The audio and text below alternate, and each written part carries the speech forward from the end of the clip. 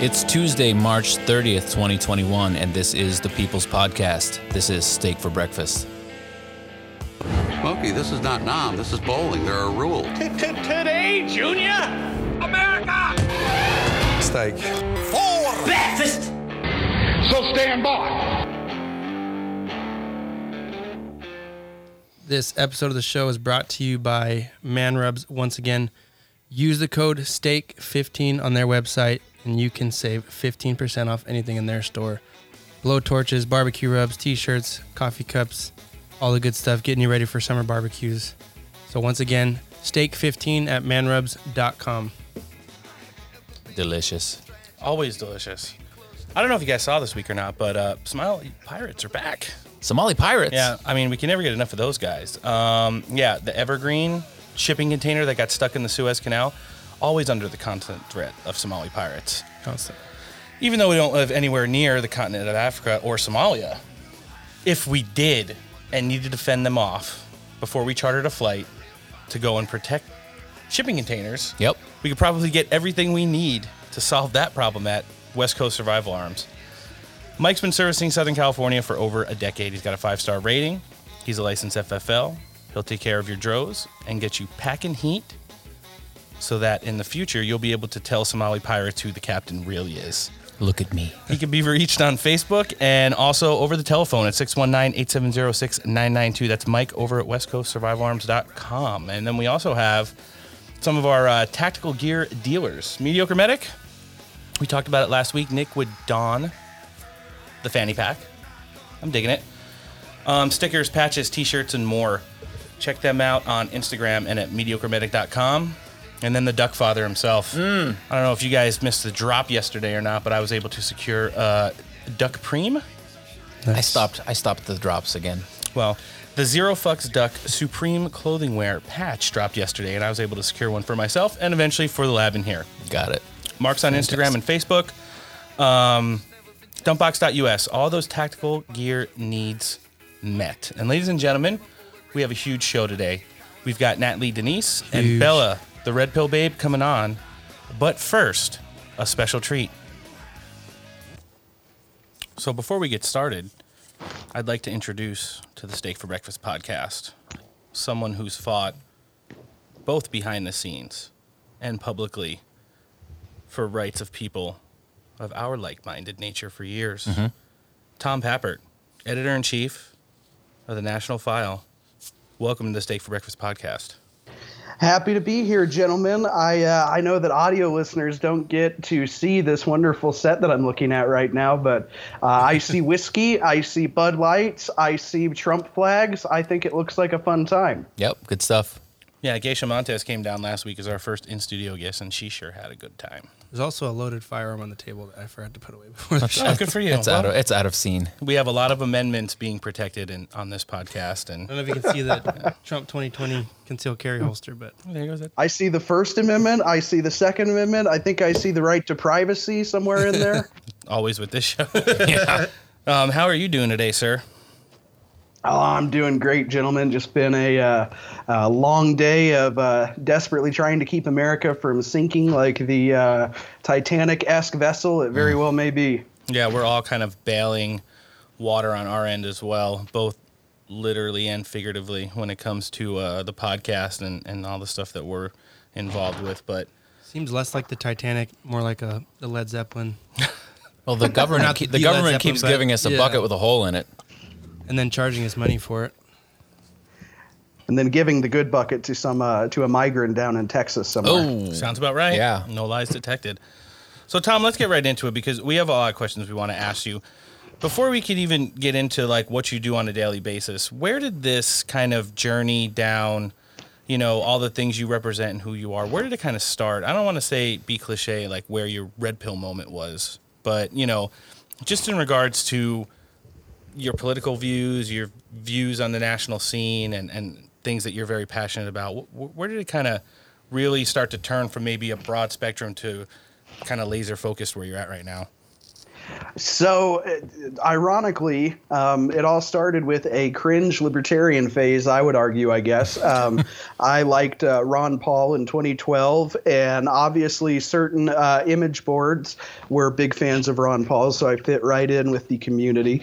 And then I watched what the Republican Party did to the poor old geezer, and I watched them totally smear him. They called him an anti-Semite. They called him, cowardly because he walked out of an interview. They ultimately would give him like 90 seconds of time in a 2-hour debate. And then when he still got so many votes that he was going to be able to do something fun at the conventions, like have a say in the party platform, tell me if this sounds familiar, right. They put up a teleprompter and just had, I think it was Boehner at the time or some loser, just read whatever was on the teleprompter. And there was no actual, democracy did not work. And so then, I kind of tuned out. 4 years go by, and there's this guy that I used to watch when I was a kid on The Apprentice running for office, apparently. And so I was a wannabe academic at the time, and so I took it like a college course. This sounds so cringe, but I literally read every single book Trump wrote from like cover to cover, and I had highlighters, and I was like saying, okay, he said this in 1988. What did he say in 1997 with his second book? What about the book that came out in 2000, 2004? And I found that on the key things that I cared about, like the economy and immigration and just being a hilarious asshole, the guy was incredibly consistent. And so he won over my support in September of 2015. And at the time, I'm sure you guys remember, there was this Facebook thing called Bernie Sanders Dank Meme Stash. Ooh. And so an oldie but goodie. Yeah. And so I was on like these dark corners of the internet on the websites that must not be named, and I'm laughing my ass off every single night because I'm seeing all these hilarious Trump memes, and then I go log over to my normie book and I'm seeing like Bernie Sanders, like, I mean, the worst meme. We all know leftists can't meme. Oh yeah, it was true in 2015 too. It's sad. And so I thought, well, I want to normalize Trump. This sounds creepy now, but I was like, all right, so everybody's like, I formed the hypothesis, everybody's afraid to support this guy. That's how come they're all going to 4chan to do it, yep. Because they don't feel comfortable doing it on regular social media.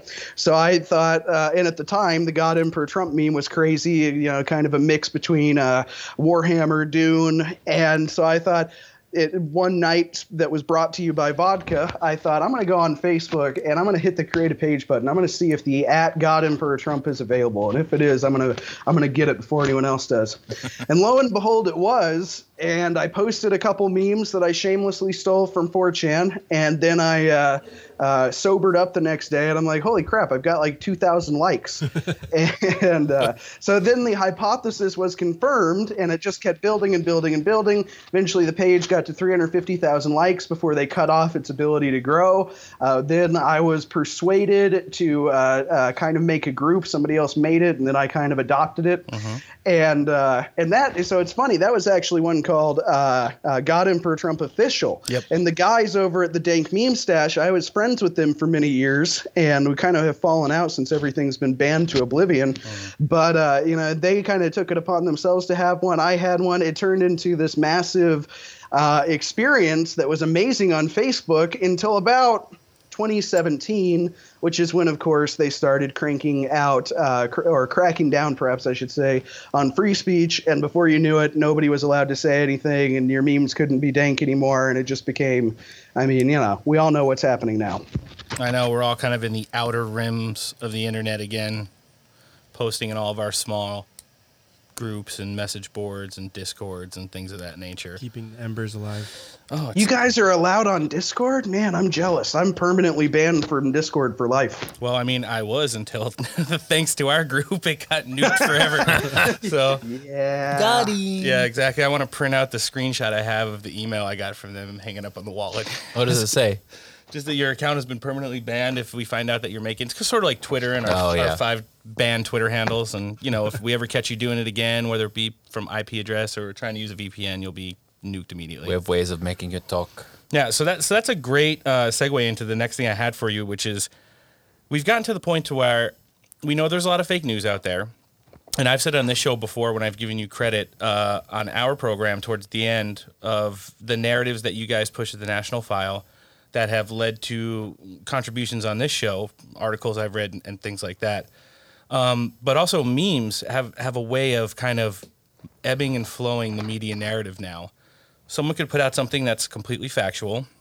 No one will care about it until the memes start hitting, Instagram and Facebook and Twitter and things of that nature. But big tech censorship has really come into play, the Article 230 and things like that.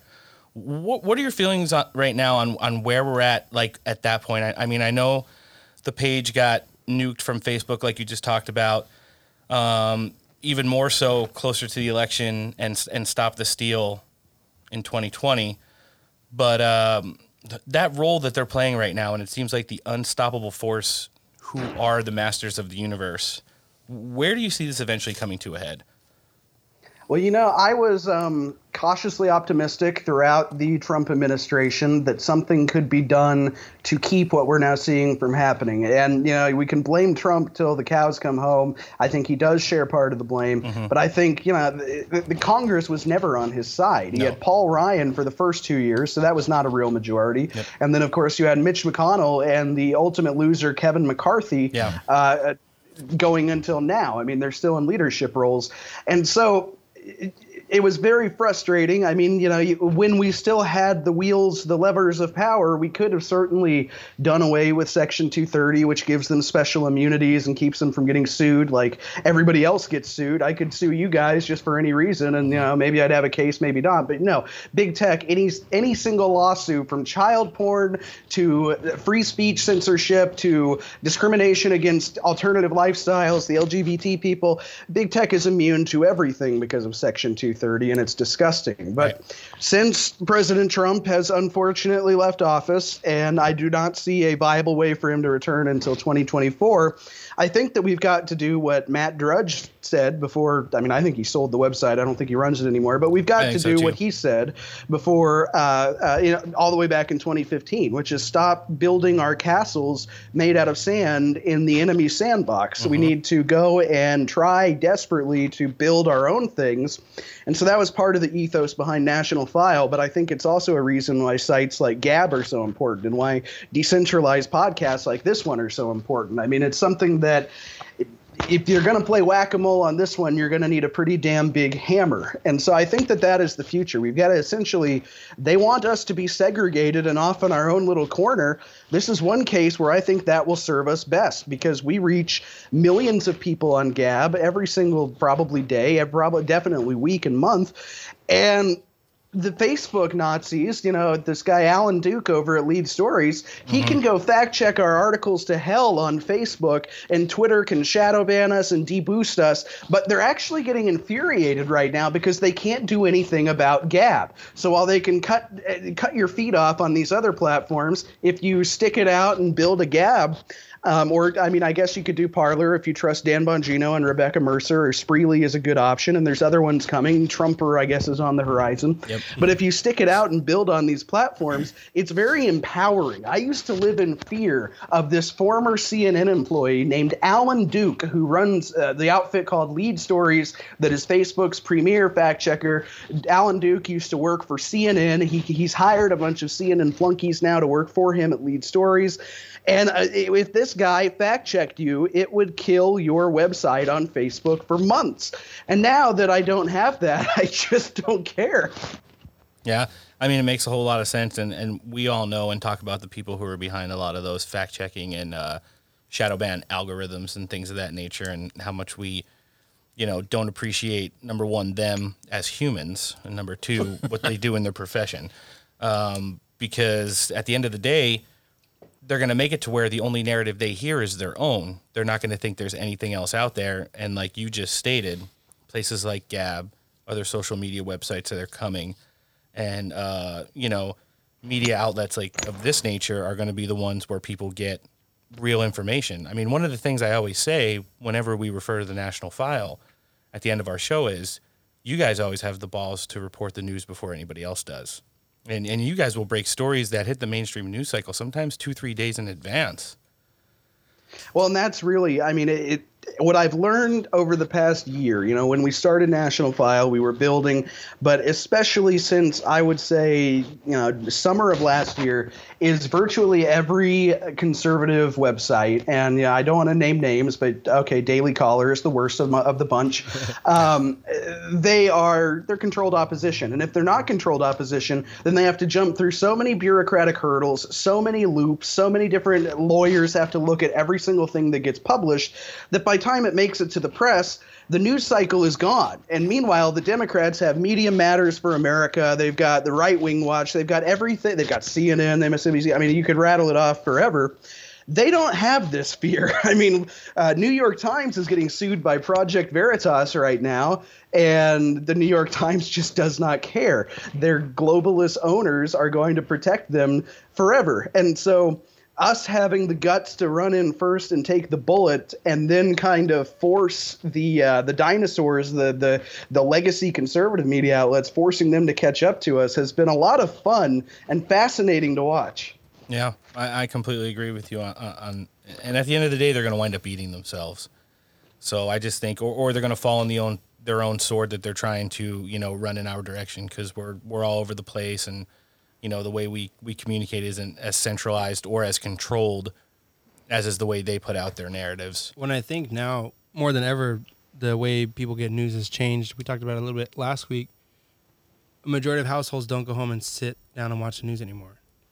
So I think these big conglomerates like even Fox and CNN and all these outlets are trying to figure out how to get more people. And in reality, it's like how many hours do you spend in the car a week? Probably more than you sit down and watch the news. So if you're into podcasts, or even like YouTube videos, YouTube's super censored now too. But my point is, these guys that were millions of people would either sit down and watch liberal media or conservative media, and it was like a tradition. In my household, it was always a tradition to sit at home and watch the news. That's just how I was growing up. But nowadays, I have cable television, and I don't find myself watching the news anymore. I get my news from podcasts or from articles people send me. It's through the internet. And to have something that's not censored is rare, because the fact that these people are fact-checking memes is ridiculous. Yeah. It's a meme. It's a joke. And, the memes we share and post are, they're factual in essence, in their genesis, but the fact that you can post something and it's like, this has been fact-checked and it's false, and it's like, it's a joke. Yeah, I saw one of those memes where it was joke. a security camera footage of the shooter, and they had obviously lowered the balance to make him look obviously whiter than he really was. Oh my gosh. And I saw that fact checkers say this is false, and I clicked on it just to see what they were going to say was false, and they literally said the CNN logo in this image is not the official logo or something. Wow. And I'm like, are you kidding me? Or you'll get that other one that says fact checkers from other fact checking organizations have ruled this to be majority false. Yeah, and then the text is this is false.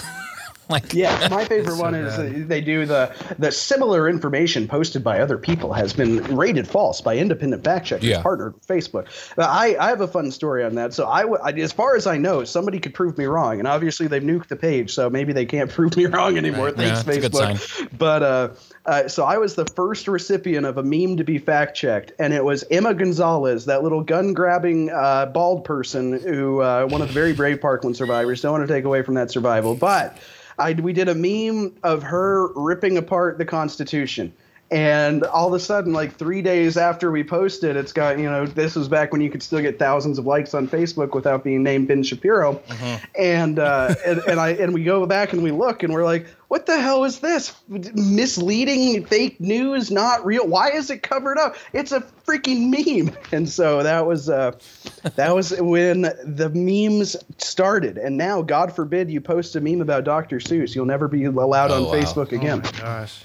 Or Mr. Potato Head. Yeah, the fact check on that one is this is not the actual document that's being ripped up. Yeah, it's so backwards. And I think I was talking to my dad today on the phone, and we're in San Diego, and we have a huge convention center that's used for Comic-Con and a bunch of other pretty epic events. Homeless people.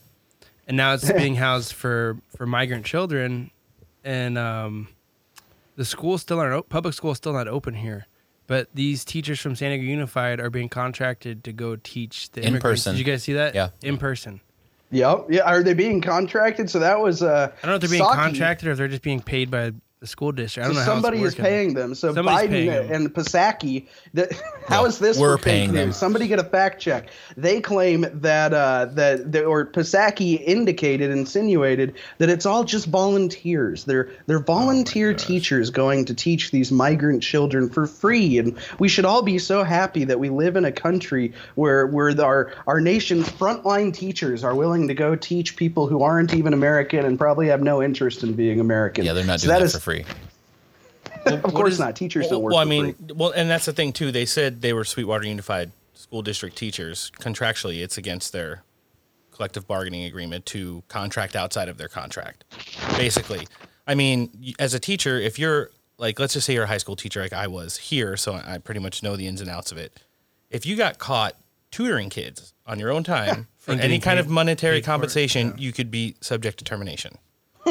So just to say that these teachers who are under contract to technically be teaching American kids in San Diego County volunteer to go and teach in person to these migrant children at the convention center, they would be subject to termination as well. Well, they should. And the frustrating part is like these kids have been out of school for what, a year and a half now? It's been a Or year and it's about a year year and a some few change, months. Yeah.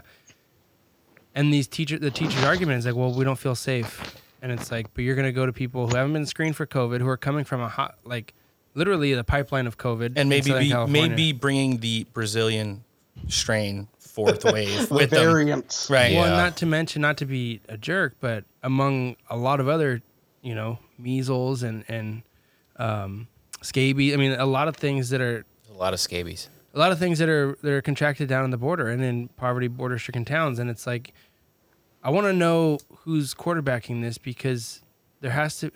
When I was talking to my dad, I was like, I think that at this point, the left is just doing stuff to piss off people of the right, because the stuff that they're doing, even from a Democrat's perspective, doesn't even make sense. Well, they're just doing everything they can, whatever the opposite of what us, which would be the majority, want. And They're it's going to literally, I feel like it's in the most petty way just to piss people off. And Yeah. it's like, dude, even if you're a liberal person in San Diego, are you excited that your teacher is not going to show up to your class and you got to sit with him at Zoom as you go back to work and work full time and figure that out? And then to see on the news that your kid's going to get the shaft and he's going to have to be at home, you're going to basically be teaching him, but they're going to take care of these migrant kids. And it's like, where's the priorities at as a country? It's insane. Well, it all depends on where the virtue single of the week is. What the the largest one of those are. I guess it's not about homeless people getting kicked out of their shelter that they had. Well, I actually, Possible homeless veterans. And since we're all meme enthusiasts here, I did see this good one the other day. It was like it was an English policeman, but they had it to be an American one, and he was kind of like poking a homeless person with his Billy Club. yeah, and saying, "Excuse me, sir, the migrants in the convention center have said that they no longer desire to see you sleeping here," and it was like trying to move him out of the Yeah. way. I was like, "Oh yeah, that's just perfect." yeah. Well, and what you honed in on, I think you're right. There is no logic to this. Not even like they're insane logic, because you're telling us we have to wear 3 masks, we have to stick something up our butt to keep from farting out COVID, we have to stay 6 feet away. Kids aren't allowed to play together unless they're wearing masks. But at the same time, these illegal aliens, including children, they're like 150 to a room. They can't even move. It's something out of like a Pink Floyd movie. Yep. And the teachers are being forced to go in there. I mean, it just, to anybody who's paying attention, and this is why I remain hopeful, to anybody paying attention, you look at this and you're like, are you kidding me? There is no logic here. There is absolutely not a trace of anything that makes sense. And so I almost feel like it's a game that they're playing to see how far they can make their people go. They've already got their side, the 30% minority that is masquerading as a majority. They've got them convinced to wear masks, and you can't hug your mom, and you don't go to work. You can't even go to a drive-through or you might die. But at the same time, they want them to accept the situation, the crisis at the border, the invasion. I almost just feel like they're like, hey, we got these rubes believing us so far. Let's see what we can get away with. Yeah, let's it's like see a how far we can fucked push up it. worldwide episode of Impractical Jokers. Like, okay, now do this. Yeah. So, Yeah. one thing I definitely want to touch on, it's something that we all hold near and dear on this show. Guns? Close. Keep going. Beer. Now, what would be number 3rd? Whenever we're in need of a pick-me-up, National Treasure? No, not National Treasure. Talking about a movie list. Alex Jones. Oh, yeah. perfect. I thought you were going to roast me again for my movie choice. No, every time I write up a really bleak show script, I always try to go back and bring some Alex ranting on the narrative. Is this a recent one? Well, no, I'm not going to do it. I'm just going to say I want to ask Tom, as someone who's now I would call you a regular contributor on InfoWars now, and someone who works with the production team over there on a regular basis. What's it like? How much do you enjoy it? And you got to give us at least one funny story from it. Well, I don't want to. I'd have to think of something that happened on air, which I can probably do. I would say that Alex is. So when I first walked into the InfoWars studio back in I think it was 2018, right after Roger Stone got arrested and right before Alex got deplatformed. Right. And you walk in, and so Alex, in between the commercial breaks, he's doing a normal 8 to 5 job. So he's in a 4-minute commercial break, he will take 3 phone calls, have a meeting, and go out into the control room and be like, all right, here's what we're going to title that segment. And that was a spot-on impression. And so the first time I met him in person, I'd been on the show a couple times to talk about God Emperor Trump, but somebody is showing me around, one of the cameramen who now runs the whole IT department, and he kind of just leads me into this weird control room looking area, and all of a sudden there's Jones. And the only thing I could compare it to is like Napoleon on the battlefield. He's issuing orders left and right, and then he just looks at me and he storms over to me. I was afraid he was going to punch me, and he's like, "Pabbert, good to meet you. I got to get back in there in 45 seconds, but we got to talk later. We're going to have a meeting. We're going to get you on to the 3rd hour. All right, bye." And so I would say that is all of what Alex Jones is like on air, off air. He is just as intense and dedicated as he is on the air. And then I am trying to think. Well, the first time I ever went on, he went totally Jones mode, and it was to discuss Ralph Northam, the blackface baby killer, and he spent probably half the broadcast doing a fake plantation owner Southern accent. He's going, "We're just gonna kill the babies, Tom. What's so bad? We're just gonna put an ice pick through their skull. The mother will consent." So, you just never know what you're gonna get with Alex. No, you don't. I've watched so many of his shows. I mean, I think he's so many people's red pill moment. Even if you don't want to admit it. I mean, he's been around forever. And just to say you never listened to one of his epic rants and gone you know what? Some of that kind of makes sense. And I know I've seen part of what he was yelling at. Well, and the fact that his track record is so, looking back at the things that he's talked about, and you're like, this guy is crazy. And then something happens and you're like, oh, he was right. Alex Jones said a year ago. Right. Right. I know we're not supposed, Pizzagate, and then all the Bohemian Grove stuff. I mean, there was stuff that was coming out when he first started getting big. I know Pizzagate's newer, but Bohemian Grove, Illuminati, and all that stuff. And well, the thing is, I mean, and I can address that to some extent. Alex, what he did was actual journalism where he's exposing, these are their white papers. This is what they say they believe in. Yep. You've got Marina Abramovic, or whatever on earth her name is, the Pizzagate sorceress, who was on Reddit saying, it's real if you think it's real. That's almost a direct quote. Yep. And so then this is a good example on so many things that InfoWars is broken, and now that National File is breaking. What they do is they say, all right, we've got this really damaging narrative. How can we end it immediately?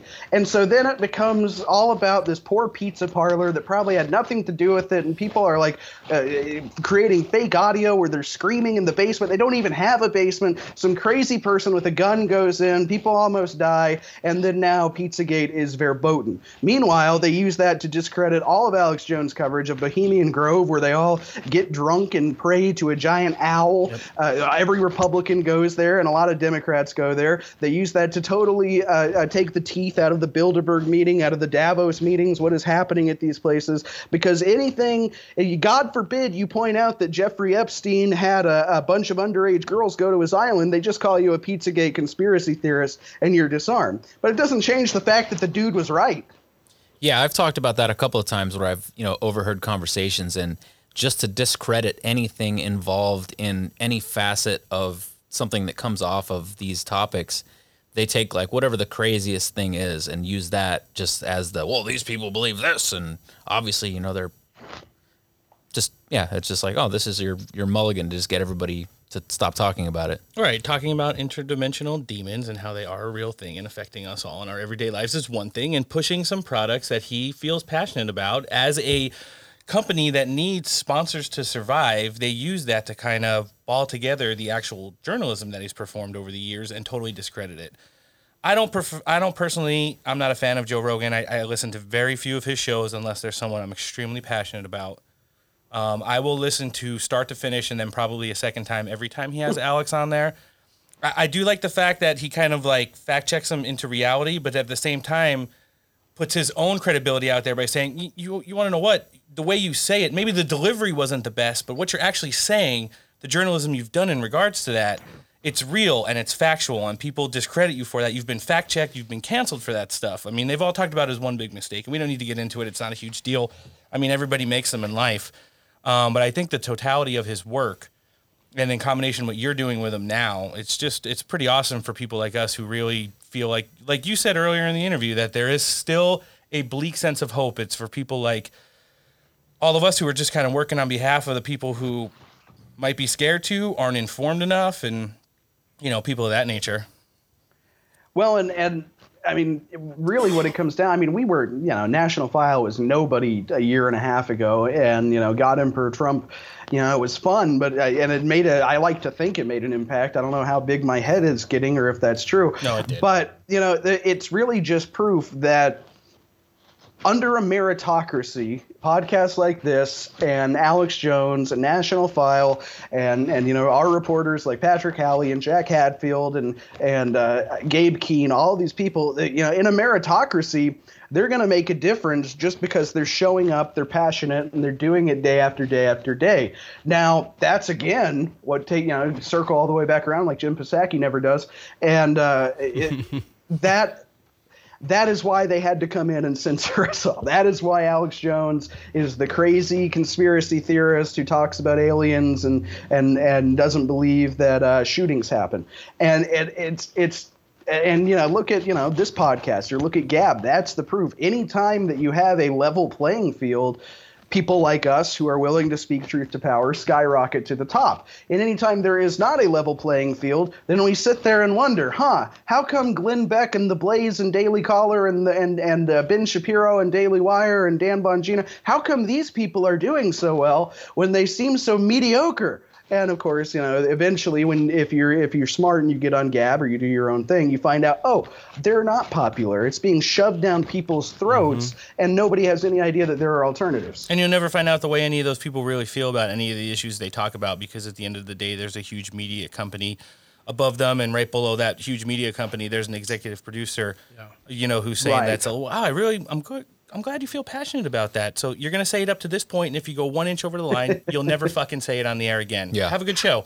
So that's why exactly right. People and that is like you were talking about earlier. InfoWars selling supplements. That's so they don't have to have that fear, because if it's not a executive producer, then it's a donor. I mean, I guess I've already trashed the Mercers quite a bit, but I have respect for what they did. But it's like, look what happened with Breitbart. Yep. They were the biggest fighters in the movement. They're still fighters, but then there was the Milo situation, which however you feel about that. All of the bad press essentially kind of made the Mercers come and say, hey, I don't know if this is a good place to spend our money. Their choice, completely up to them. And as a result, Breitbart kind of had to moderate itself. Yeah. And now I don't, you don't see Pepe memes on the front page of Breitbart like you did in 2016. It just doesn't happen. And, that's their decision. They've become a more buttoned up, kind of managed outlet. And I hope it's working great for them. But they made that decision because they had to. And so National File, we have no big donors. We have no corporate interests. We have nobody bankrolling us. It's me and the guys. And as long as we agree it's good to go, then it's good to go. And if we get sued, we'll get a lawyer. There you go. Moving forward, and as we wrap it up here, where do you feel, there's a lot of, hopefully by the end of some minor marketing on our behalf before we, throw this up tonight or tomorrow. there's going to be some refugees from both the main page and official. There's going to be some epic gamers listening. We have a pretty good meme reach through our social medias and websites now. There are probably a lot of people who didn't know who you were or could see you on the street and not know anything about you before you came on our show today, which is, at the end of the day, their loss, because you've been a pretty driving force in the not just shitposter community, but now on an informative level. What kind of message do you have for everyone, moving forward? Like, where do we go today? I know there's a lot of people who listen to this show who draw an absolute red line and, say, unless 2020 in regards to the election is addressed, I don't even want to hear about 2022, 2024, anything moving forward, because they fucked us once. They made everybody think it's legit. I mean, we've talked about in the last 30 minutes how they do that. It's just by showing you enough, you misinform the uneducated and the people who aren't really into the whole, field of politics. If they say the election and things like that nature are legit, then it must be because CNN told me, because Don Lemon told me, or Ben Shapiro told me, or Cucker told me. It's one of those things. Moving forward, organizationally, as independent people who have libertarian values, who are, conservative proprietors of the Constitution and things of that nature, as we start to move forward, what do you think, advice-wise, you could give to everybody as far as staying in the know, and then, like, maybe even what to do? Not telling them, like, what to do in their everyday lives, but just kind of how to keep an open eye moving forward politically. Well, so, I mean, there's, I guess it's kind of a two-part answer I want to give. And the first thing is, there is, we're never going to, I mean, we cannot, to my knowledge, I don't know a legal way to do it. And obviously the woke military probably isn't going to play with our games. But there's no way we can go back and make Trump president for another 4 years starting, tomorrow. I wish there were. I slept like 2 hours a night from November 4th until January 20th trying to find a way. And I mean, we got memos to the White House. We were talking with the Trump people for the first time ever. First time I've ever revealed that publicly on this podcast. Oh, thank you. And we were doing everything we could. I don't see how it's possible. January 6th, Mike Pence, the son of a bitch, there's so many words I shouldn't say, but I know I could on this podcast. Yeah, go ahead. Go for it. Complete motherfucker. Yes. Real life Judas. Motherfucker, the little coward, the little just pussy bitch. He could have done the right thing. He could have gone down as an American icon, an American hero, and instead he's going to be remembered as the guy who got 1% of the vote in 2024. Boom. But there is absolutely a way out of this if folks want to get if they want to get active, even if they don't, just supporting the right people. And that, I mean, look what happened in Georgia. We got pretty much all of the COVID bullshit thrown out. You got to have an ID to vote. There's no more mailing. Mark Zuckerberg isn't going to put up a mailbox in every corner in the Mexican side of town where they're all legal anyway. That's all gone in the state of Georgia. Next on the list is going to be the state of Arizona. Then we've got to fix Pennsylvania. Georgia, Arizona, going to be the easiest lifts. Yep. Then we got to go to Pennsylvania. Then we got to go to Michigan. And there's a very real chance that we can have a lot of these states fixed in terms of restoring election integrity by 2022 and definitely by 2024. Now, that's a lot of work. It's not necessarily a fun fight. It's not what I wanted to be doing for the next year and a half, 2 years. I mean, I thought that, we could, and I still believe that if it wasn't for Judas Iscariot and, there were some bad people surrounding Trump. I've heard, I don't want to name names because I don't know enough, but people can guess and they may be right. I don't even know if I'm right. But definitely the White House legal counsel. Oh, yes, absolute losers. No, they were utter and complete morons. No interest in seeing Trump winning.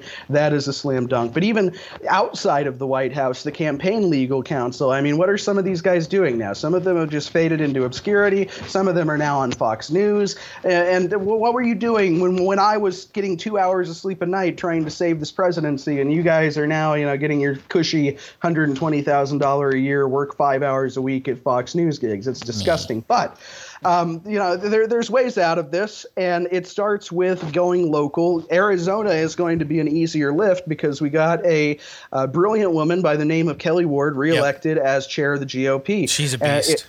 And now, by the way, this is breaking news. It just came out an hour or two ago. We're getting ready to get it up on National File as I speak. They, the loser, this guy who he allegedly passed a bad check. He drives without a license, without insurance, without registering his vehicle. This guy is like the worst poster child you could get, but he speaks Spanish, and so therefore they wanted him to take Kelly Ward's job. Now the GOP establishment in Arizona is trying to come back and take Kelly Ward's seat and give it to this clown. So it's an ongoing fight, but these are the type of fights that we can do because if Kelly Ward has control of the state GOP, she has a lot of influence on where that money is spent, and she's not going to give it to imbeciles who aren't willing to pass election integrity in the local state level. And these are, especially in a state like Arizona, and even in Georgia, and even frankly in Michigan and West, and Pennsatucky, the area in Pennsylvania between It's between Pittsburgh and Philadelphia, which is basically the South. All of these places,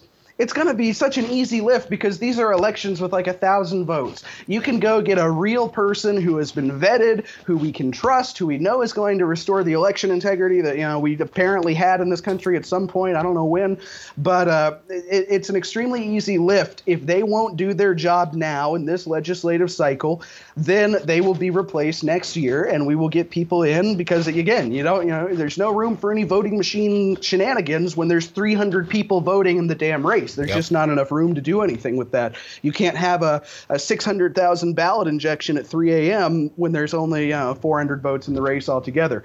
So that is a very promising way that we can absolutely unfuck the election system and have real elections again going into 22. And if we can't get it done by 22, definitely 24. I think the real thing to do is to keep an eye out on these big new people. And then also, we've got to – I hate to say it, but we've got to keep Trump honest. That's going to be the main thing. I love the guy. I think he's just in 4 years the best president that we've had in probably close to a century. Agreed. I'm struggling to remember when Teddy Roosevelt was in there. Pretty close. But it was clearly one of the best we will ever have, maybe the last great president we'll ever have. But his endorsements have been abysmal since leaving office. While in office, they were abysmal because Mitch McConnell was in charge of it. Now that he's out of office, there's no reason for him to endorse people like Jerry Moran in my state, the senator who blamed Trump for the erection or the insurrection or whatever it is, or what is the Rick Scott, another horrible endorsement. There is no reason for this unless somebody is getting very, very rich by exchanging Trump's endorsement for contracts, for money. I don't know what it is. So we've got to keep Trump honest. If he wants to run in 2024, he needs to be able to fight. And frankly, I think it is great that Ron DeSantis is stepping forward as a likely 2024 contender. Matt Gaetz will be, unless they take him out. There's a new effort that we just published at National File to call him like a sex trafficker of all things. I saw that, and I actually saw his rebuttal to it as well, saying that his family was working with the FBI to kind of ensnare or entrap people in regards to that narrative that the mainstream media is pushing right now, or breaking 911. I saw it on the way over here. Right, and yeah, the guy, he had money, so he took his girlfriend on a flight, and I guess that makes him a sex trafficker. Absolutely ridiculous. So I am very glad that we have all these contenders coming forward. Now, there is a bit of a scare that they're going to just divide the populist vote and allow the GOP vote to end up picking the winner, but I want Trump to have to fight for us like he did in 2016. There were some moments in 2016 that, if you remember, people were like, whoa, am I back in the wrong horse? And I'll give you an example. In South Carolina, regarding Nimrata Nikki Haley, who famously took down the Confederate flag. Now she's back. She wants to run for president. Of course she does, after saying that we never should have followed Trump. But when she took down that Confederate flag and started getting rid of the Confederate monuments, Trump first said, I think it's fine. Put it in a museum, put it somewhere people can go visit it, but I think it's fine. We need to get rid of these things. And then the backlash was insane. He felt it at rallies, he felt it on Twitter, and he did a 180-degree reversal, and now he wants to protect our monuments. One of the last things he did was create a new place where monuments could be preserved in the National Mall. And so it's going to be more difficult. They when they took away his Twitter, they didn't just remove his ability to communicate with us. They removed our ability to communicate with him. Right. And so until he starts doing these rallies, I'm a little bit concerned of what we're going to be seeing from the guy.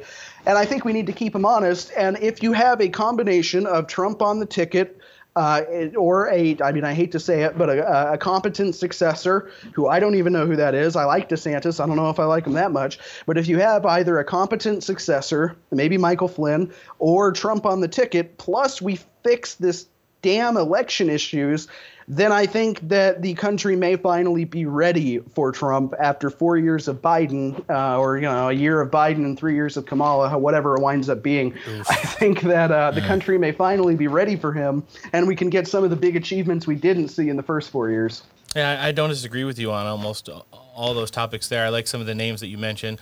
We refer to him as Big Dick Ron on this show, and that the state of Florida we've named Big Dick Ron Land, which is basically Freedom Land.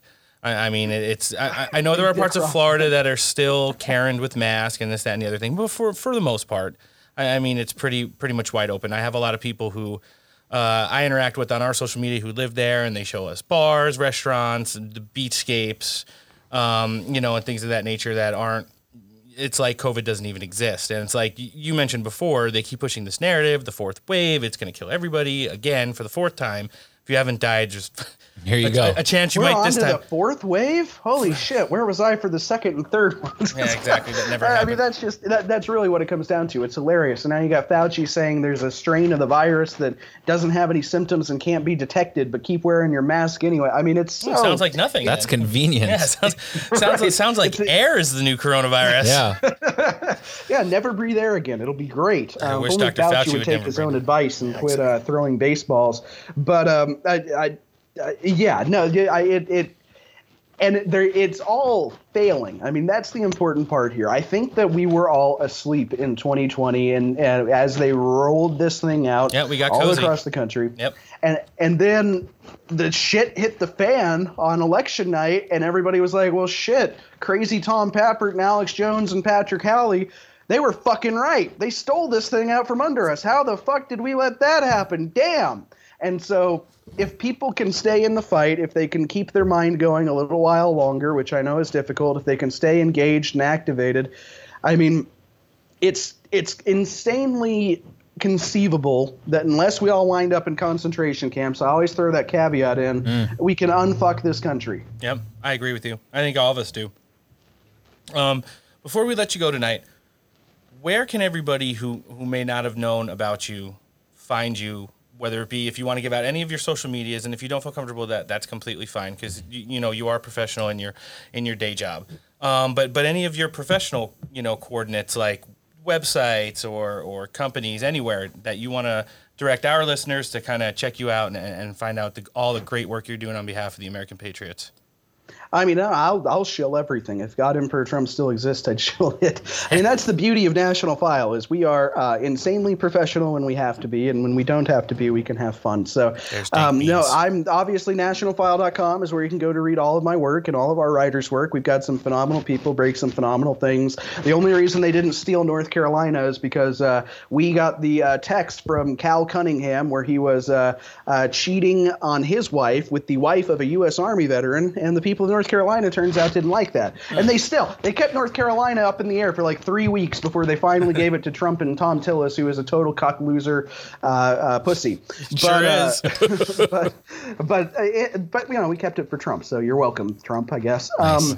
But I never got a thank you from Tom Tillis. But so obviously nationalfile.com is a great place to read our work.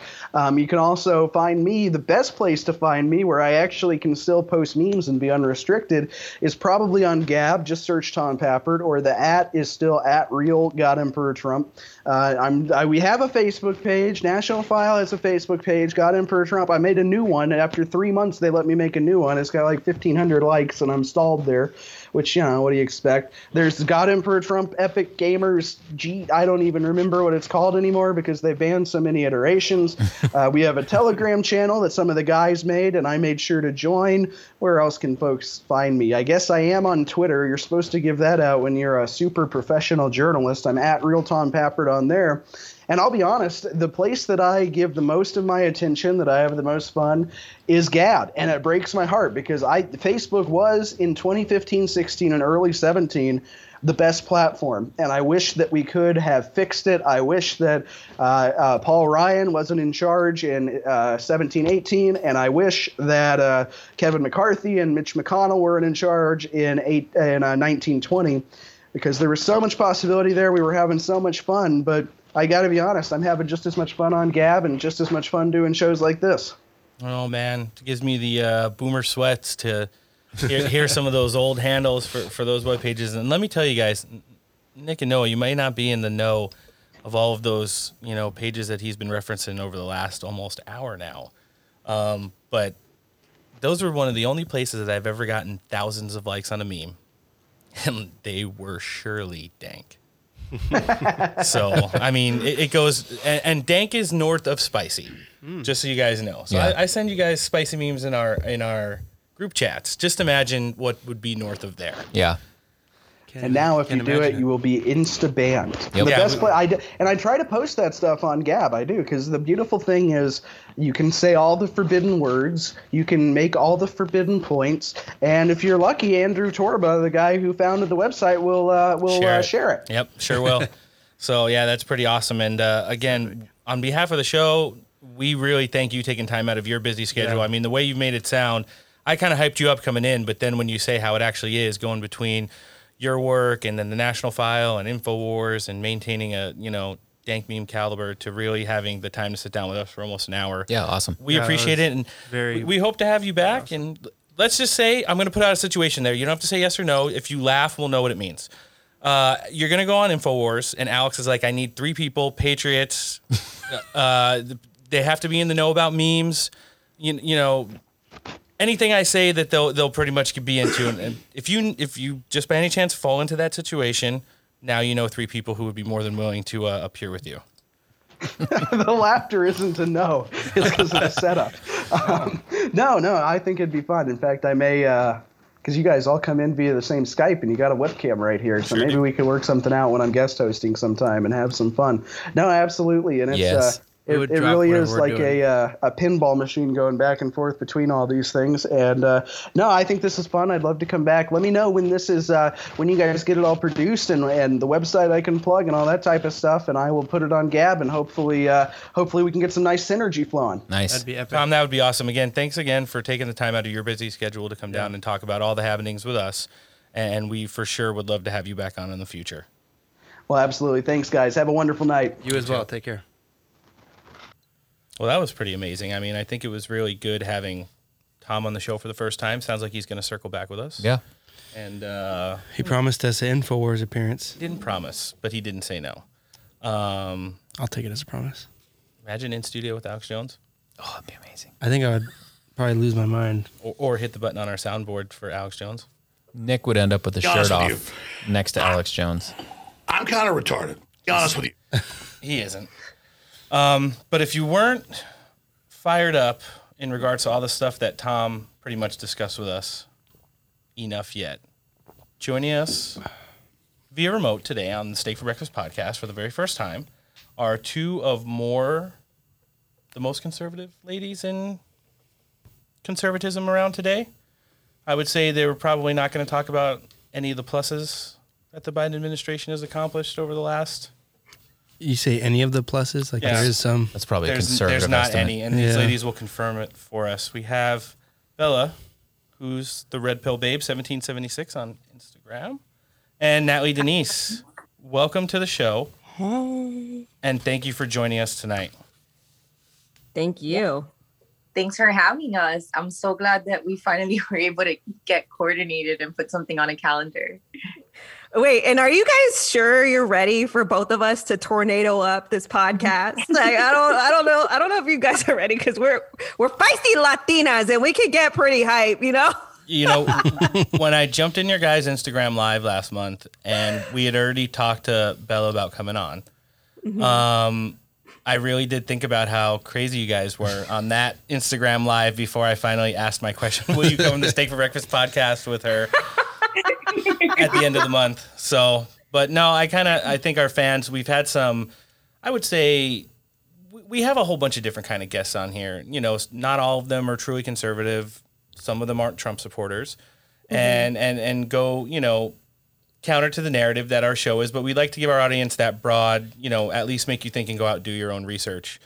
But I feel like they almost deserve this after the kind of a downer, you know, it's been since January 20th. And nothing could reinvigorate this show a little bit more than you two ladies tonight. Well, we're ready, and we have a lot to say all the time. So all the time. Okay, so just briefly to get you guys introduced to our audience, and I'll start with Belle. What do you got going on right now? What are you all about, and what's been new in your end of the world? Yeah, so I guess, you know, just I've really been pushing the local fight. You know, I think that when you look at the strategy that has been used to infiltrate our government, because it's what's going on right now. We've been infiltrated by communists. I think that the strategies that have been used is they've been strategic in stealing one small piece of our country at a time.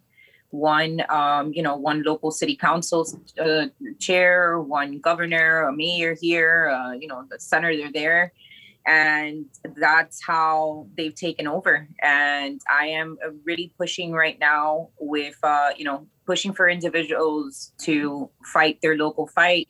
Because I think if we all take ownership over our little slice of paradise, then that's going to be the hardest fight for them to fight against us. So that's kind of where it is that I'm working on. Other than that, just my shit posting on the internet, trying to keep people's vibes high. I think that during these times, it's important to also keep our energies high, have faith that no matter how messy it looks, this is war looks like that. There's still a lot to go, but I think there's a lot of hope, and maybe we'll get into that a little bit more, but. Oh yeah, we sure will.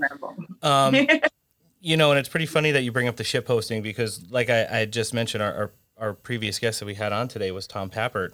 And although he might be known now for being the editor-in-chief of the National File, as well as being a regular contributor on InfoWars, he was also the administrator for the original God Emperor Trump dank meme stash, going all the way back to 2015, when he had one of the largest Facebook followings, basically in the history of Trump memes and shit posting. And that's where a lot of the spice went down, leading up to and through the beginning of the first Trump presidency, before they really got into that whole big smacking everybody's groups down. And it got to the point to where any given day you could post a meme that would not only get thousands of reacts, but reach millions of users, and they just weren't having that anymore. And he was one of the top administrators there, in the beginning of the good fight for all of us.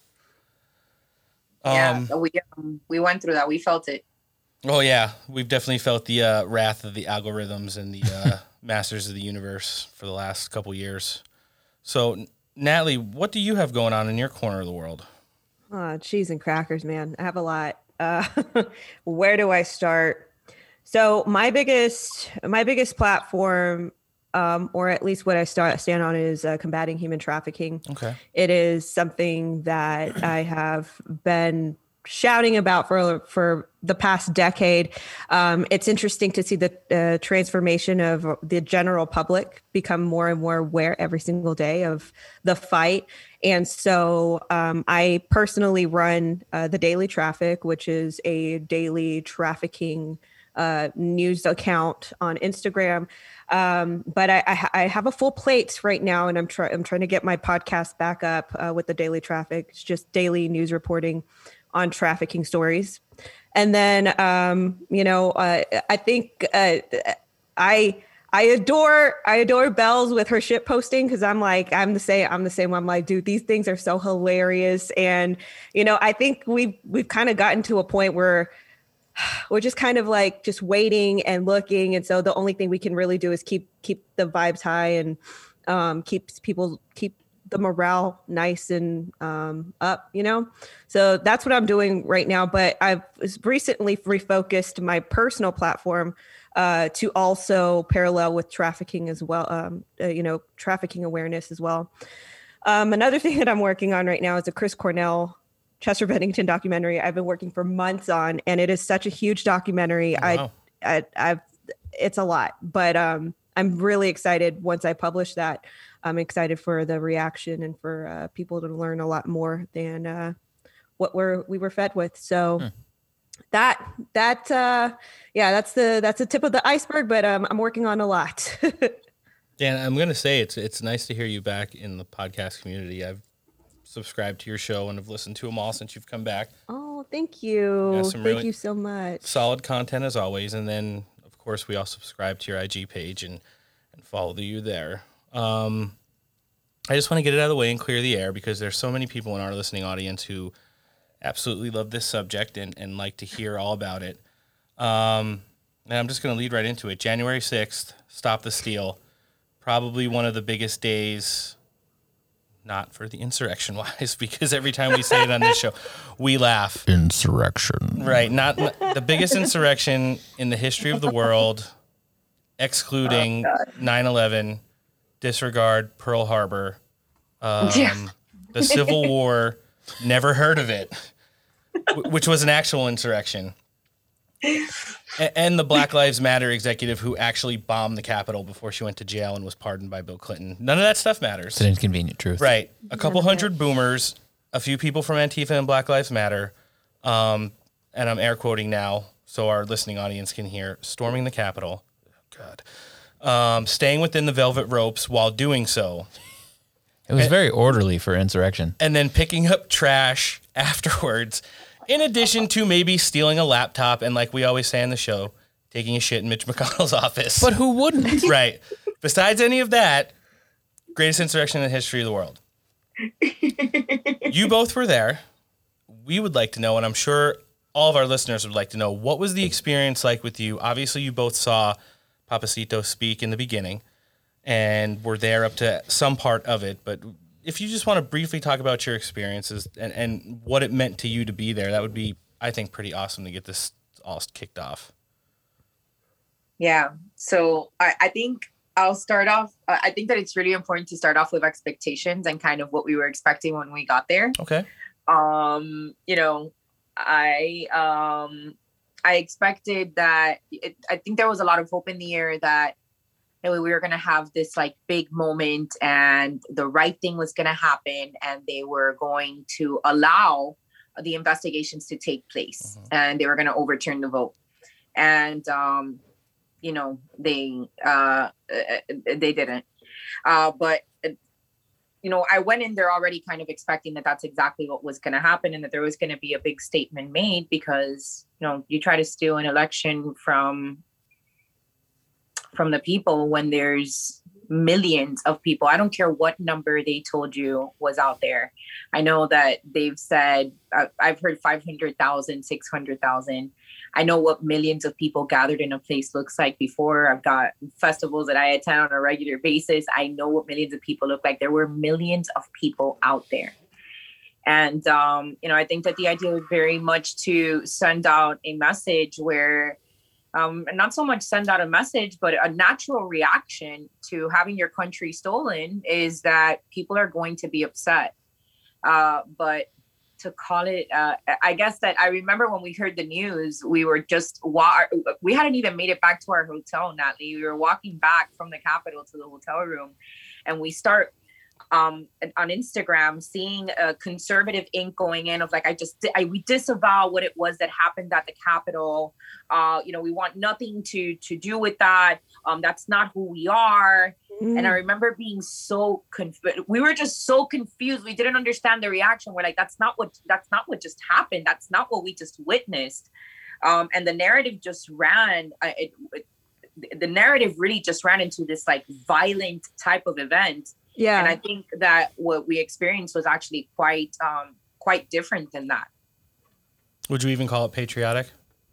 I absolutely would. I mean, it's a shame that any, footage that I had of people singing, the national anthem and taking pride in their country, footage that I have of, senior veterans being, helped on to, might I add, hardly called an insurrection when there's a wide open entrance. What we're talking about is there was a platform on the Capitol and there was thousands of people that walked very carefully onto this platform. So, it was just people coming together. It's for their country.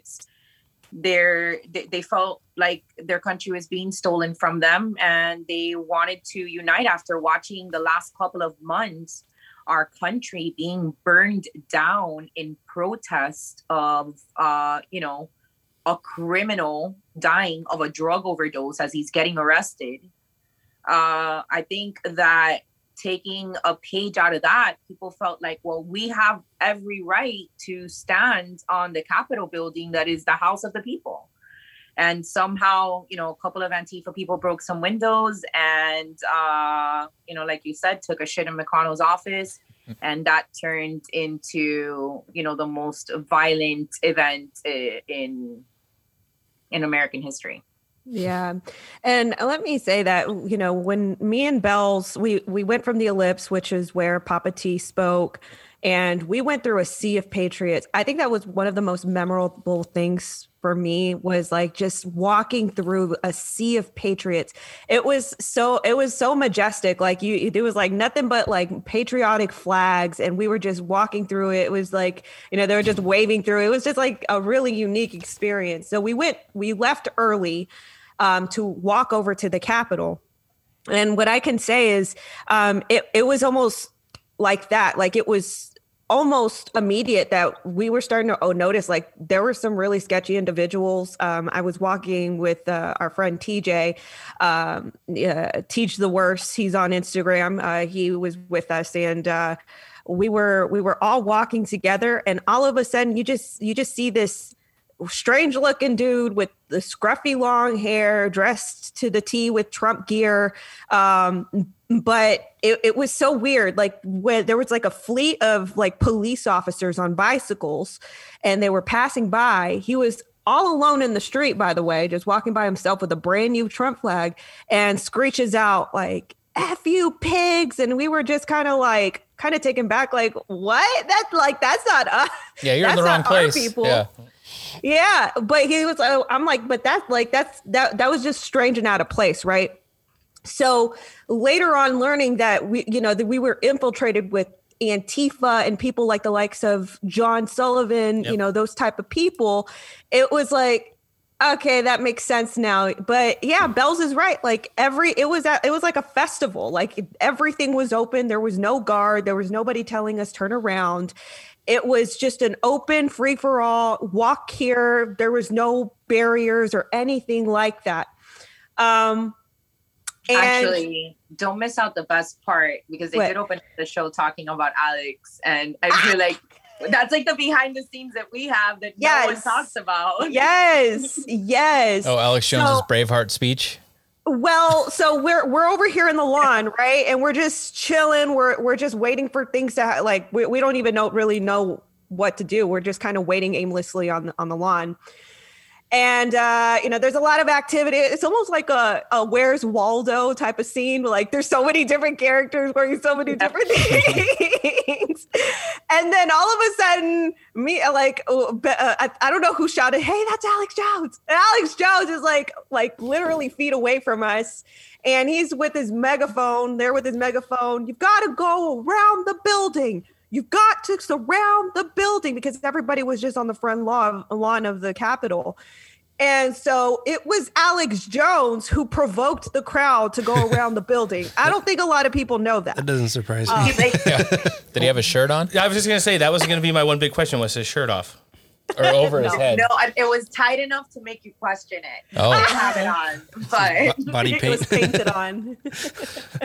no, it truly was. A lot of people don't realize that it's like, yeah, when I heard he was being investigated, I'm like, well, that makes sense. He like rolled up in his like tank, his two hype men, and got the crowd hyped up, showed them how to get around the building. Because most of these people, I mean, I didn't know my way around the Capitol building. We're just kind of hanging out in the lawn, not realizing that just a few feet away is a pathway towards some steps that leads onto the platform of the Capitol that's wide open, right? Yeah. So Alex Jones, I'm sure, being in DC himself, plenty, starts directing people towards how to get on the platform, and that's what set it off. But I mean, I'll go back to it. Like I said, there was a pathway leading up to it, maybe about 6 steps to get onto the platform.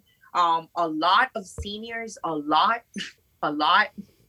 like grandparents out there. It was boomer it was crazy because you're experiencing and you're hearing people singing the Pledge of Allegiance. I mean, singing the Star Spangled Banner, and you hear the flags are waving, and there's crosses. Somebody put up a cross, and it was just this. It was powerful. It was powerful, and yeah, it was equally sad when you realize that your country is actively being stolen from you.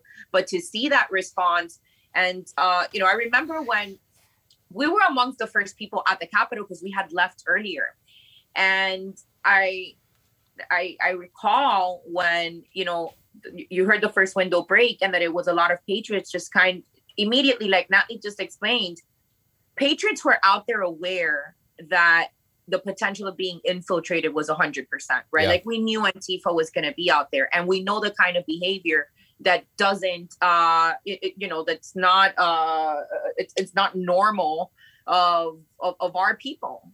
Mm-hmm. So when you see somebody try and break a window at a Capitol building, yeah, it sets off red alerts that it's like, that's not somebody that's here for the right cause. So I think that there was 2 kinds of people there. There was the people that were down, to vandalize the place. And those are the clear shills that were out there. Yep. And then the majority of which were patriots, which were unfortunately when the narrative was hijacked by both the left and the right, because the left said that we were all terrorists and white supremacists, insurrectionists, and then the right turned on us and called it, avowed what it was that had happened at the Capitol, when truly it was just patriots wanting to be heard. And let me also comment that was a very pivotal time for us, and how we were able to sift out the true ones, right? So it's like, do you write on truth or do you bow to the left? Like, what are you going to do? And like Belle said, a lot of these mainstream MAGA Inc. personalities, not all, like actually Brandon Straka, I don't know that he's MAGA Inc. I spoke about him today. A minute of appreciation for Brandon. He is so appreciated. He went out there and he said the thing that was on our minds. I didn't know that 1776 was about braiding hair and, bowing to the left and saying that, like, we're so shocked. Yep. Like, I'm sorry, but I didn't think that that's what 1776 was. And that's our confusion too. It's like, we went out there to voice our concerns, to stand together and to visibly see patriots who loved our country and who were aware of everything that was going on in regards to the election and, all the corruption.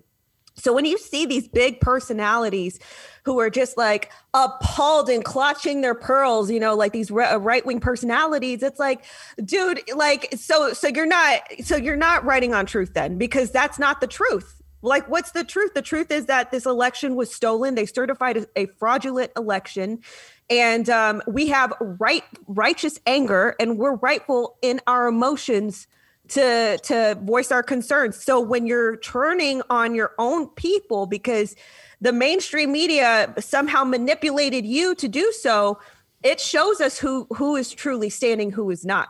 So in a way, thank you, January 6th, because it exposed a lot more. Even, I'll go a little further. It even exposed the church too, because it's like, those churchgoers who are like, you can denounce the violence that happened in January 6th. I'm like, you weren't there January 6th. So how do you know? You're speaking about lies. But it was a very pivotal moment for a lot of us patriots who are truly standing and having a firm stance on what the truth is. So I thought that January 6th was, it's a very pivotal moment, but it was also amazing to experience it personally. Yeah, and I think moving forward from that, there's not going to be a person in any kind of political spectrum that's going to be able to bounce back from attaching themselves to anything in regards to this movement ever again moving forward that disassociated themselves with what really happened on that day. And there was just a lot of bad actors. There was a lot of choreographed events. Unfortunately, some people did get hurt, maybe even lost their lives. Yeah. But in a situation that chaotic, you can only expect there to be some kind of numbers. But then when you go all the way up through what happened hours later inside the Capitol, the level of disappointment and cowardice probably even trumped what happened earlier in the day, pun intended. When Mike Judas Pence accepted his silver from the Secret Service agent in the form of a challenge coin for confirmation of him agreeing to not stand with the president and therefore certify a fraudulent election. Yeah. And it's just one of those things. I think that whole day, top to bottom, was just an absolute disappointment. But like you guys said, an eye-opening experience that will eventually, it'll come back to get them number one. The people. I will tell you something about Pence, though. Go ahead. Trump knew. He did. He wouldn't have gone. He wouldn't have gone out and said, well, "I hope I'm not mad at him, but I probably think I will be," or reference. No, I think he knew before that. If I'm being quite honest with you, and I had actually spoken about it back in December after the original tweet went out. I think that he knew exactly what was going to take place. I think that he knew they were going to steal our country from us and then live. He knew they were going to certify a fraudulent election. And I think that he figured, they can delete and manipulate numbers on the internet, but they can't, they can't ignore millions of angry patriots in DC as they steal the election. I don't think that, the violence or anything like that was, was expected. And again, I use the word violence very loosely because I saw some vandalism. But to say that I saw violence was a very big stretch to what it was that I experienced while I was out there. Right. I don't think I saw any violence, if I got to be honest with you. I saw vandalism, not violence. But with that being said, I do believe that it was really hard for them to ignore. And if you recall, he got deleted from Twitter shortly after that. Yep. And one of the last tweets that he got an opportunity to send out was after he had called off the National Guard. Mm-hmm. There was a tweet that immediately they took down, which said something along the lines of never forget, never go home now, never forget this day, never forget what happened here. And I think that, that day, whatever way it is that people want to look at it, were people angry? Absolutely. Were people demanding to be let into the building? Absolutely. But, we are... that's what Americans have done. We protect we're going to protect our freedoms at whatever cost it is. And if people were upset enough to just demand being let into the people's house because they were angry that an election was stolen, I think that, that was, it was the least that could have happened that day. I don't think that anything, and I want to be careful of what it is that I'm saying, but, like Natalie said, it's righteous anger. It's justified anger. Mm-hmm. Imagine if something like that didn't happen during the Kavanaugh hearings. Oh, right. It did. Weird. Yeah. I also, let me just kudos to Bells because we were in our hotel room and I think it was, I don't know if it was before it was in the morning. And she was like, I really think that he's gonna certify this. Like she prepared my mentality. I was like, I told you at the airport, as soon as you landed. So you did it at the airport too. So she prepped my mentality. She prepped me to brace for that because I was probably meandering just like all the other people, who right now are sobbing and crying and gloating or sulking that this thing, but this thing didn't go the way we thought. But she really prepped my mentality for that because I don't know what. I was probably thinking the same as the general crowd that this was going to be, saved and all this. But now she was like, no, they're probably going to have to. They're probably going to have to. I prepped you for the 20th too. You did. You did. She did. But I still had that sick feeling for the 20th. I was just like, I hate seeing like them dressed up in purple robes and like, But kudos to Bells, like that's not really talked about, but she, in private, she braced, like she was like, yeah, they're probably going to have to do it. they're probably gonna have to do all that. I was like, oh, okay. It was because of her. I was like, all right, I'm gonna mentally accept that. Well, I mean, people just have to look at it from like kind of a cinematic point of view. I mean, you can make anything look like anything if you just make the camera angle correct. Whoa. Right? Mm-hmm. Well, let's just look at it this way. You could take every single thing from the Q documentary all the way up through anything that CNN, The View, MSNBC, all those pieces of shit have put out as like their footage of the Capitol, whatever. It's the tightest camera angle and a whole bunch of people's faces screaming, waving flags, and they put dramatic music behind it. But then if you like look at the same exact thing, take it back a few years, not the same situation, but literally the same context. AOC crying through the fence. Oh, yeah. Mm-hmm. If you saw that picture and that was the only picture you saw, they gave you a narrative that said, this is the reaction that our elected officials take, literally witnessing the crisis at the border. And then somebody eventually leaked the footage that she was in a Border Patrol station parking lot, and the only thing that was on the other side of that fence was all the BP agents' trucks. And there wasn't a migrant within miles of that place. Not to mention the lighting was like phenomenal. So, I mean, I would have... It was like a perfect photo shoot. It looked like a magazine They got cover. people with the little reflectors. Yeah, like, it wasn't like a cell The phone white footage with where there's filters. glare and So stuff. people have to just remember when they get triggered or they think that something, whatever happened on January 6th was wrong or necessarily bad, evil, unlawful, and things of that nature, they need to take in what context are you looking through? Are you looking through the lens of just what the media wants you to hear, just what the left wants you to hear, just what the cowards on the right want you to hear? That this was bad and it never can happen again. So listen to everything we say is true. It must have been true. Everyone certified the election. Mike Pence certified those certifications from the states. And now Joe Biden is whatever the fuck he is. Dementia? Right. But at the same time, none of that is true.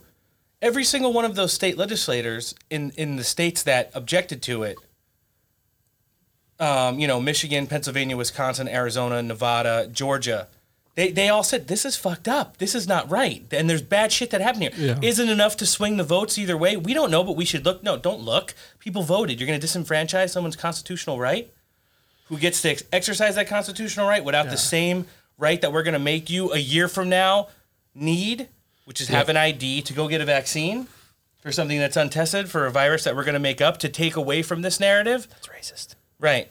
How dare you? It's just that people need to think. You're being told certain things. Like, there's almost 30 states right now in the U.S. that are wide open. No mask mandates, kids are back in school, things are open. And then there's other states where a majority of the blue people vote. You're talking about like Illinois, parts of Pennsylvania, obviously New York, California, and places like that, where they make you think like the way your life is so shitty in those places because everyone's still locked down, wearing 17 masks, your kids aren't in school, and there's migrants with the Brazilian strand of COVID everywhere. Like that's the way, literally, that's the way they want you to think the rest of the United States is. Like, we live in a border town. We live right on the edge of where the supposedly, and I'm air quoting, migrant crisis the same way I am January 6th, because it's not that the migrant crisis isn't bad. It's just the way they're making it sound. Yeah. Is not. It's like a direct, it goes against each other. But the thing is, they make you think that like the people who live in these shitty states is the actual flow, the vibe, the heartbeat of America, and when it's not. When I think the hard part, and we've talked about this numerous times, that you can zoom out on like a macro level, and you talk about people not being educated about the election fraud. Talk about Biden not keeping any of his promises because he's a liar and he's a puppet. Talk about Kamala Harris's criminal rap sheet because that's what it is. She should have a criminal rap sheet. The corruption within the Democratic Party, all the way down to like the conspiracies, and that's an air quote of like Jeffrey Epstein, Ghislaine Maxwell. Like the last 2 years, if you were to just zoom out, the people on the left habitually, one, don't do their own research. Two, always endorse whoever the mass media tells them to endorse, and they're not educated populace, especially our age group. Your age group. You guys are a little older. My age group, just throwing that out there. My age group refuses, if it's not on TikTok or Instagram or Facebook, it's not a valuable like news source for them. Well, and they have no interest in actually being and informed. That's the key, is there's no interest. So it's not even like I'll sit down and talk with people, And I'm like, don't you think the election was stolen? And they go, well, why would you think that? And I'm like, What? why would you think it wasn't stolen? What makes you think that was right? Like, when's the last time it took that long for us to get a solid result on election? Right. So uneducation on my generation's part from the left is astronomical. And then when you try and educate people, they're not interested. Oh yeah, It's crazy. Well, they'll run away and slam the that's where door. shit posting comes in. Exactly. That's where the spiciest memes come from. Spicy. So Humor is one of the best weapons. oh, it sure is. I mean, I've been a shit poster for a really long time, and you know, it's something that I hold near and dear to my heart. I hope I don't ever age out, because it's something that sometimes keeps me going. And real quick, and before we get into the news that we're going to cover over the course of your being on our show today, let's weigh into, and I'm just trying to get everybody's feeling on what you guys thought about the HBO documentary. That, you know what? That's almost everybody's initial reaction. Disappoint. Well, I mean, I have zero expectations of anything mainstream presenting the Truther movement in any kind of positive light whatsoever, right? So I think the idea is always going to be to make us sound absurd, crazy, off the wall. So they get, they go around characters. They create characters out of to represent the movement. They'll never interview people with real jobs. They'll never come talk to, the regular working American that believes in this, idea. So whatever. I think that it's BS. I think it's BS like anything else that they put out. It's just a way of manipulating the fact that they know that it's game speed. They know that it's everywhere. They can't control it. So the documentary is just a way of shaming people that are curious or considering it or standing right at the edge of starting to look into the movement. I think that that's what the purpose of the documentary is, just to shame people. Or might even feel let down by the instances that have happened over the last half year, right? Yeah, I mean, it's a good way to disconnect people who are just barely hanging on when they they might go and watch this documentary and be like, you know what, fuck this shit. Look at how stupid they're making it look. Like, that's not the way I felt originally, and now I'm demoralized, which is the only tactic they basically have left besides canceling. Which is, I think that unfortunately that's what we're seeing right now. People are demoralized, right? I see. Yeah. I talked about it a little bit today, where it's like, what the hell? Like, we've got the president or the, acting creepy in chief right now. Yeah. Sharing, going out and openly telling you, I don't care what the states are telling you.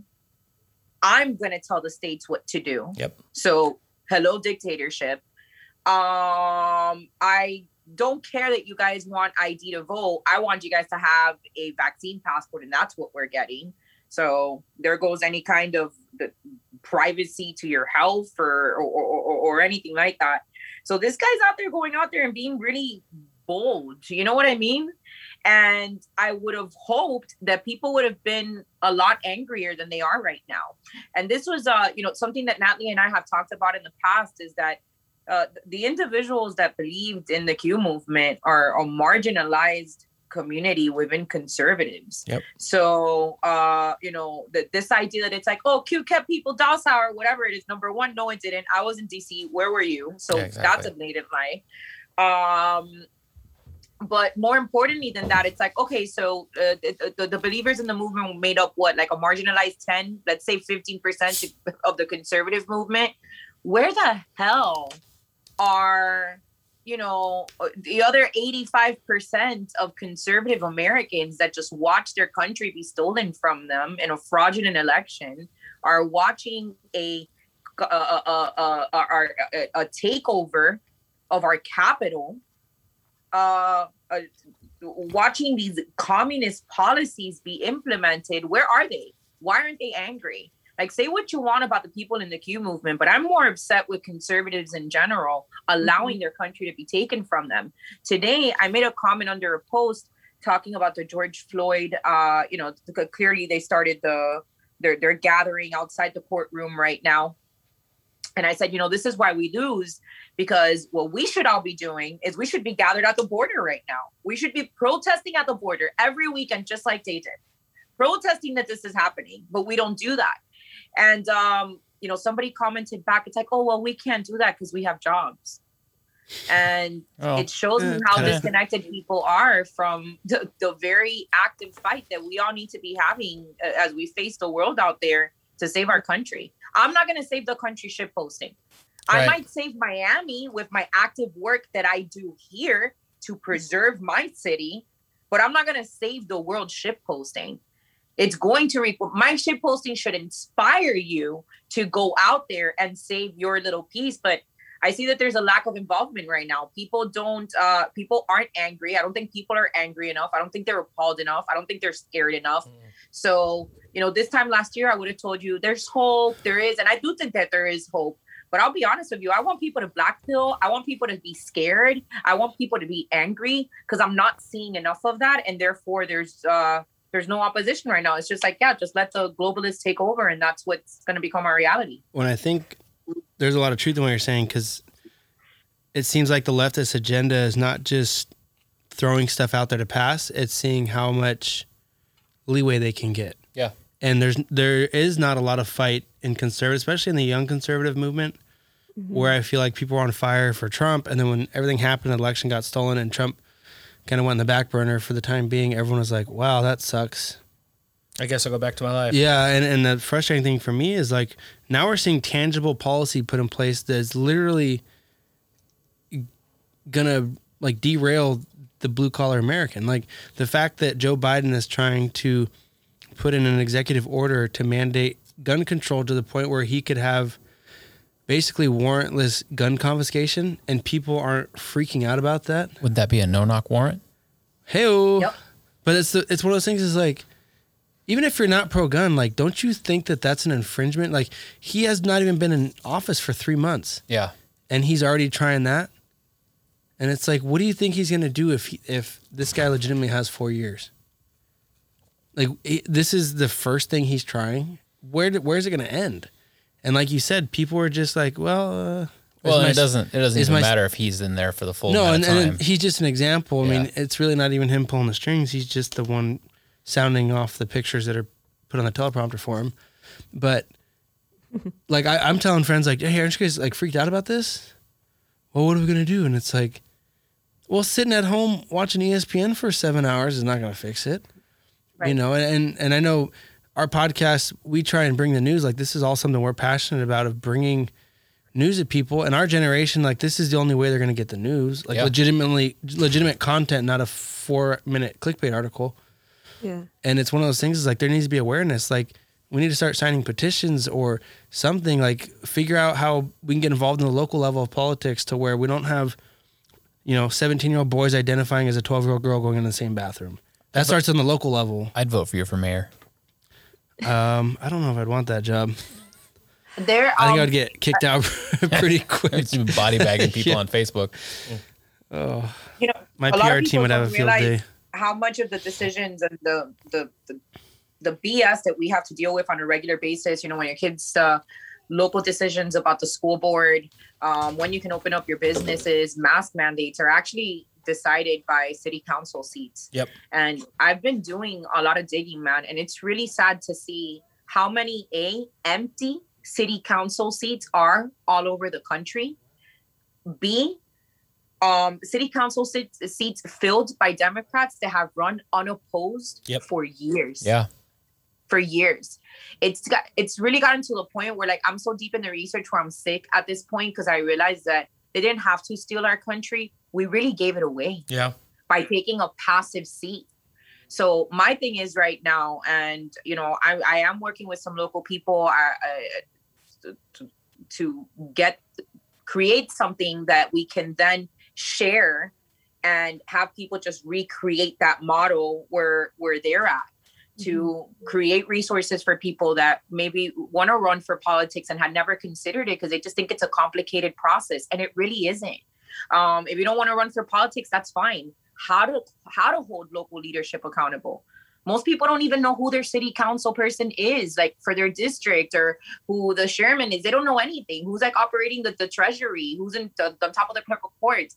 So how are we supposed to correctly live in a system that requires checks and balances, requires us to hold our politicians accountable when we don't know how to do that? Mm-hmm. So I think that a big focus right now is in learning how to do that, how to hold your local decision makers, elected officials accountable. So yeah, I'm pushing full torch for that. Like, I want my city council person for my town, for my little area. Like, she can't even pick what day they're going to pick up the recycling without having me involved in the decision. That's where I want to be. No, that's actually a really good point. And amazing. For anybody who thinks that she's just blowing smoke, or maybe getting into politics is something that is harder than an average person could get into, if you did a little bit of research, like it's something we always tell you to do on this show, is you'll find that there are multiple term dog, feline mayors in the United States than you would think. There are several of them. Say what? Where either a cat or a dog is the mayor of a small town somewhere in America, elected by the people to serve as the mayor. So if you think that getting into politics is something that's hard, there's a golden retriever somewhere in the Midwest. Would beg to argue with you. Right, in a town of about 35 people, will probably tell you it doesn't take too and much. It can talk? It doesn't talk. Oh. It's an actual dog. That's a shame. Like they have a city council that does all the work, and it's kind of like a gag of the town. But democratically elected, they put the dog on the ballot. Dog won. Every couple of years, the dog wins re-election. It's amazing. Yeah. Another aspect to all of this too is also driving our own economies. You know, and I adore Bells for, you know, taking that and driving it. We actually have to take our hands and we have to actively get our tentacles into the system, right? So when it comes to economies, for instance, I had an epiphany. I don't know why it was an epiphany as recent as last week, but I was going to Starbucks, and as soon as I walk in, put on a mask, like it was really rude. And I was like, what am I doing? Like, what am I doing here? What am I doing spending my money on these corporate bullshitters who I'm a consumer, like I'm a customer, you know what I mean? Like, so are you, so I did a pivot turn and I had an epiphany. I was just, and I don't know, again, I don't know why it was as recent as last week, but I was like, why am I not buying Patriot coffee? Why am I not going actively finding the Patriot roasters in the USA and having them ship me coffee? I can grind my own coffee. I can make my own coffee. I can cold brew my own coffee. Why am I not doing that? We need to create our own economies. We need to create this system for ourselves. Amanda Ensing, a recent example with the beauty industry. Yep. She's out, probably going to start her own line. That's what we need. We need our own economies where we fuel each other and starve these corporations, starve these big companies by our dollars. We need to start our own economies as well, paired up with the politics aspect of our local governments. When we do that paired up with each other, we can truly make that difference. We're a big number, at least 80 million, maybe a lot more. Yeah, probably a lot more. We can do that. And, to piggyback off of that, another point is, January 7th, my dad called me. Okay. And my parents, I'm a first generation American. My parents are immigrants. They immigrated from Cuba. They left communism. So my grandfather was Alpha 66 opposition to the Castro regime. He was assassinated, and my grandmother was a political prisoner for fighting against. So I come from a long line of, anti-commies. So with that being said, knowing what's up. Yeah. So my dad called me on January 7th, and he was really concerned about the page because he realizes that I am not anonymous and that I am very loud about my views. And he sees the writing on the walls that we are being taken over by communists. And because he's lived it, he worries. And he gave me one piece of advice. And his advice was leave your heart at the door. And if you're going to play, you got to play by their rules. Because if not, you'll lose. Yeah. And if you don't leave your heart at the door, they'll use your heart against you. Yep. So all that to say the following. I've seen more gun shops popping up on the all over the country saying that they will not sell guns to liberals. Right. If you voted for Democratic policies, I, as a private business owner, the same way that everybody else has decided to do what it is that they want to do, right? If they want to push their one bathroom or their, their flags or whatever the hell it is that they want to do with their businesses, I, as a private owner, have made the decision that I don't want to sell guns to liberals that vote for laws that infringe on my Second Amendment. Yeah. And I think that fighting back with that kind of logic is what we need to do more of. Absolutely. I 100% agree with that. And, like you began to state and went into in depth, hitting them in the wallet is the first place that they start to notice.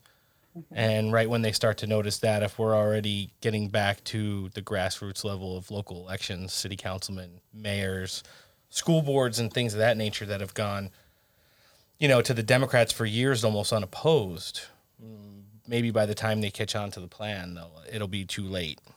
So for us to kind of strike back out of all the stuff that's going on. So, I mean, it's so sad to see people just go back to sleep after literally having the highest office in the land, which in turn is their country taken away from them right in front of their eyes. I mean, Donald Trump called it a year ago. I mean, he literally would go on to his rallies and say, oh, man, I hope they don't show up in the middle of the night with a truck full of ballots and try to swing it the other way after I'm so far ahead it's mathematically impossible. Time machine. I sure hope they don't do that. Yeah. Sure would be a shame. Time traveler. If they did that. He still might have access to that Nikola Tesla technology. I don't know. That's for a different episode, not for this one. But I do want to get into some. Oh, you got to have me back for that episode. That's my favorite topic. All right. We surely will. Getting into some of the stuff that's hot right now, we're looking at the Derek Chauvin trial. It's just starting. Who knows how long it's going to take? And like you said, the mobs are already forming.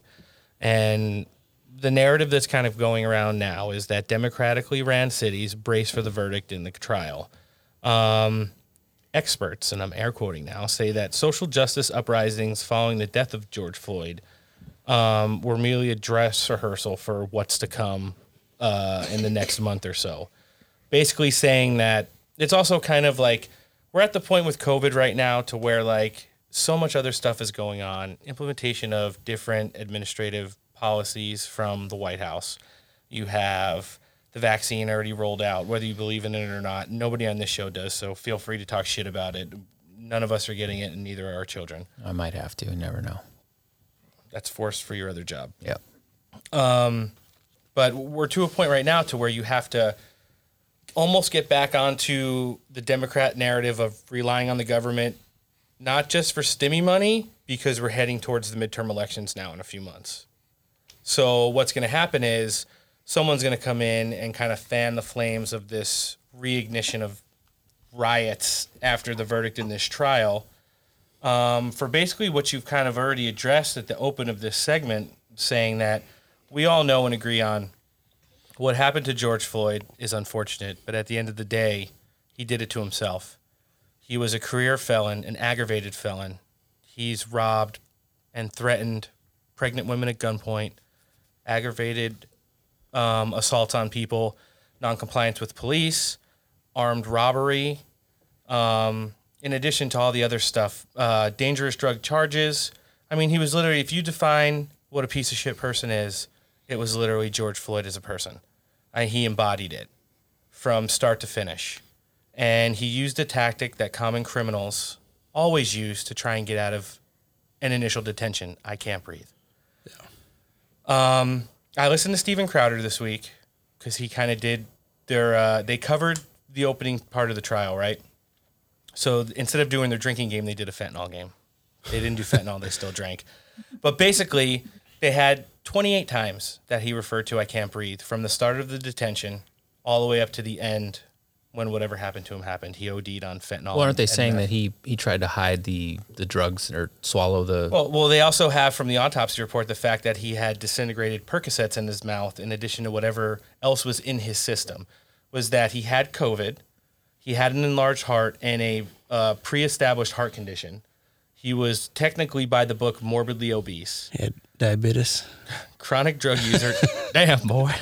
Damn, boy. There were so many other factors going on, in addition to the fact that they already pulled in pretrial pages from the Minnesota police manual that show pictures of that exact technique being used in the sense of a non-compliant and combative subject. It's a tactic that they're taught in that specific department. Maybe not every police department nationwide. And that's what I was trying to explain to somebody at some point is like, you have to think about this from a legal perspective because a trial is based off of facts. The fact is that move, whether it's stupid or not, is taught in their academy. Well, and he was legally within his means to utilize that said tactic. And that technique didn't cause damage that they're And insinuating if you watch the video... And the autopsy's already shown that move did not cause death. No, and I've been choked out before in jiu-jitsu. You don't last 9 minutes. Well, and here's the point that Crowder made, breathe. which I think a lot of people either don't think about or maybe won't say. A career criminal would probably want nothing more when they know that there's no way out of a detention that's going to lead to them going back to jail than for them to get choked out by a police officer, go night, and wake up in jail. Yeah. Because That's here's a the payday. thing. It is the payday. It's the them. least intrusive way possible to get the most dangerous situation de-escalated and to put the person that is committing the crime where they belong, which is back in incarceration. Now, why are they making such a big deal out of this? Is because they want bad police uses of force to continue. They want misfirings of a taser that lead to more people getting shot so they can continue to drive this narrative that the police are bad, they need to be defunded, and every time they do something bad, you need to burn an entire city down. So I just think that, like, right now we're at a point and we're just waiting to see how bad the backlash from this verdict is going to be because they're screwed either way. Yeah, if he gets acquitted, cities burn. If he gets convicted, he won't be convicted enough and cities will burn anyways. Yeah, they're going to want to see him hung in the street.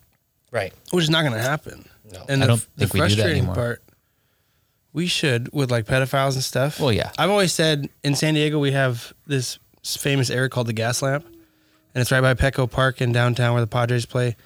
And I would say every Friday, Saturday night we just hang public like pedophiles before everyone starts drinking and they're getting dropped off by Uber. It's like, hey, gather around before Padre games. Yeah, Okay. We're gonna hang this guy. He's a pedophile.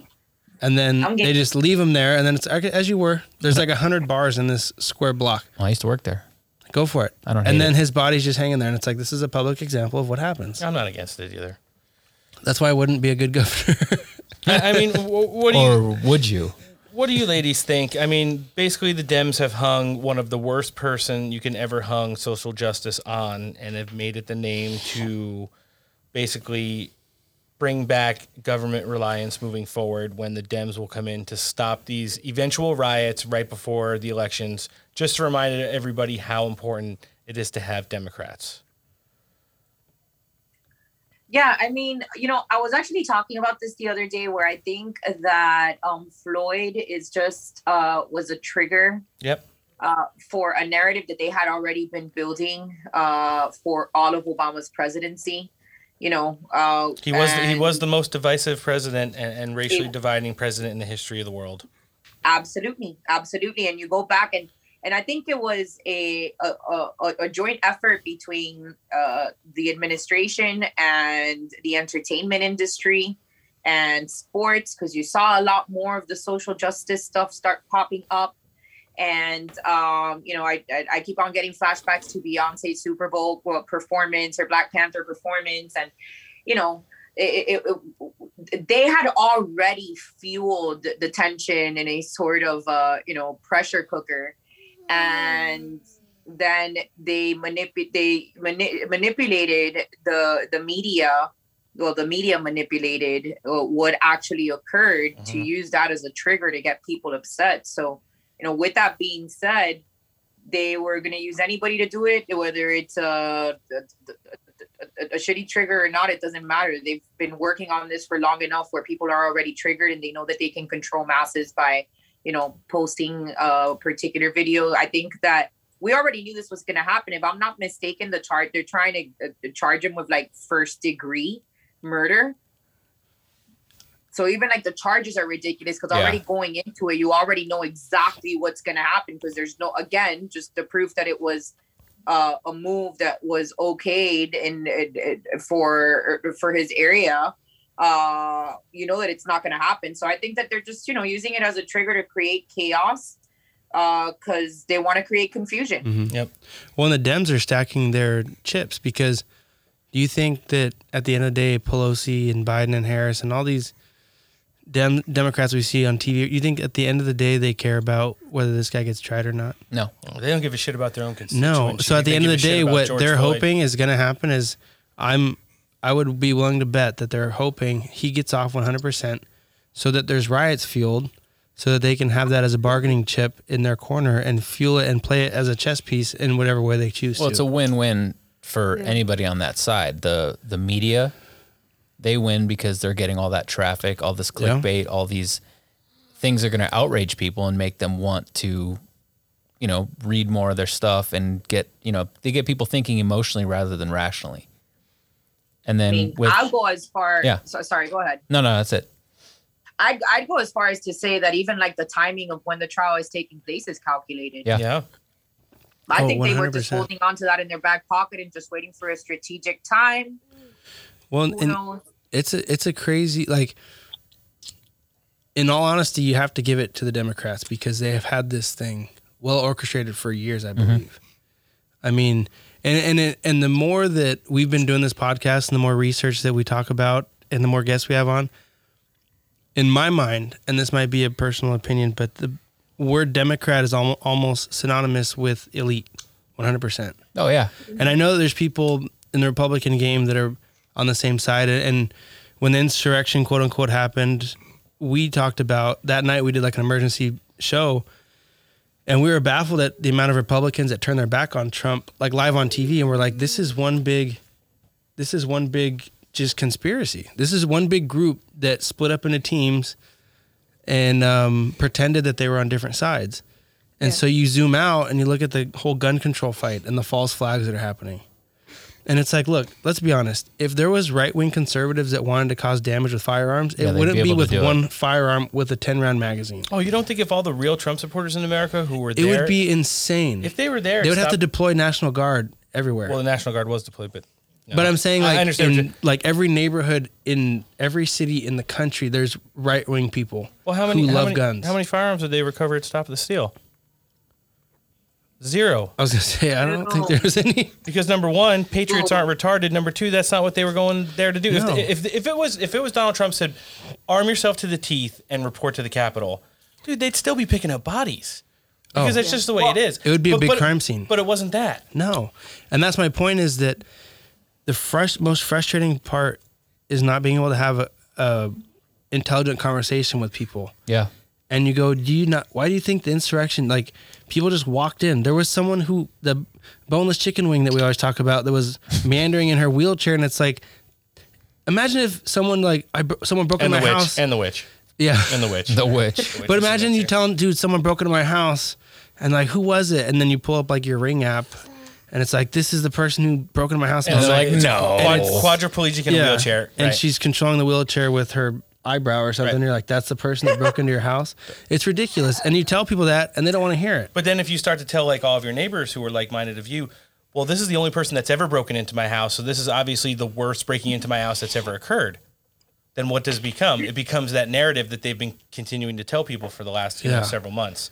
And it's just really sad and unfortunate how the people who feed into the drive-by headlines, who are uneducated politically or tend to stay on the sidelines without having real and a classic example of one, not being educated, and two, not caring when it's your guy in office is the whole border crisis. Right.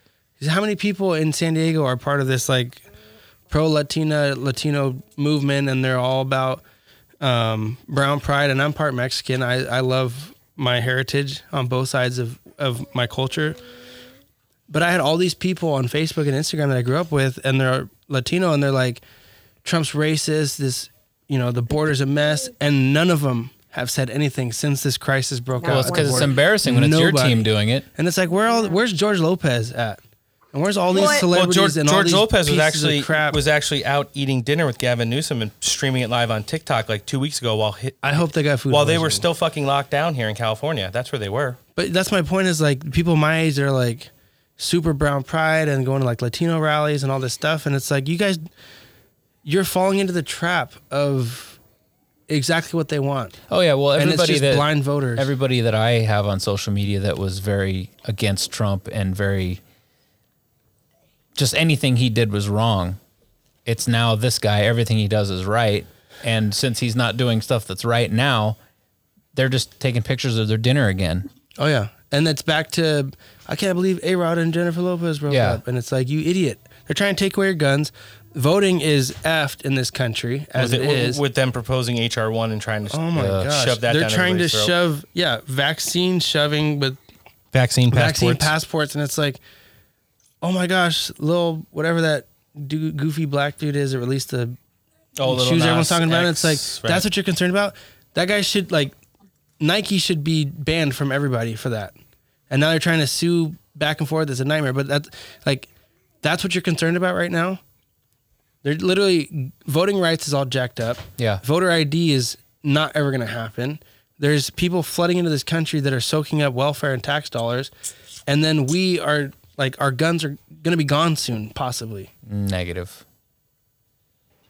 I'm hoping not. I mean, come on. But that's my point is, like, it's a lot of boating accidents. there's people that are just not educated and they refuse to educate themselves, and it's frustrating.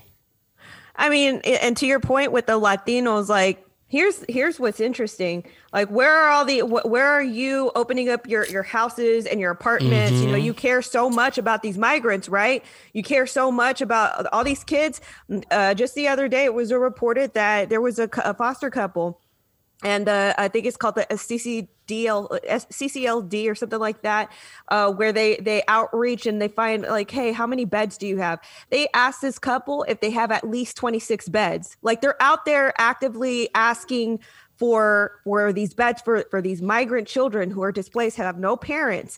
And it's like, hello, Latino, what do they call them? The Latinxes, Latinxes. The Latinx. Oh my gosh. Yeah, where are y'all? Like, open up your apartments. You have an apartment? It's okay. Open up They your can sleep Section on 8 the floor. housing and let someone stay on the IKEA futon you have. Right, and you're not. But also, when you talk about that bed availability, you're talking about here. You're not talking about Venezuela in like 2010.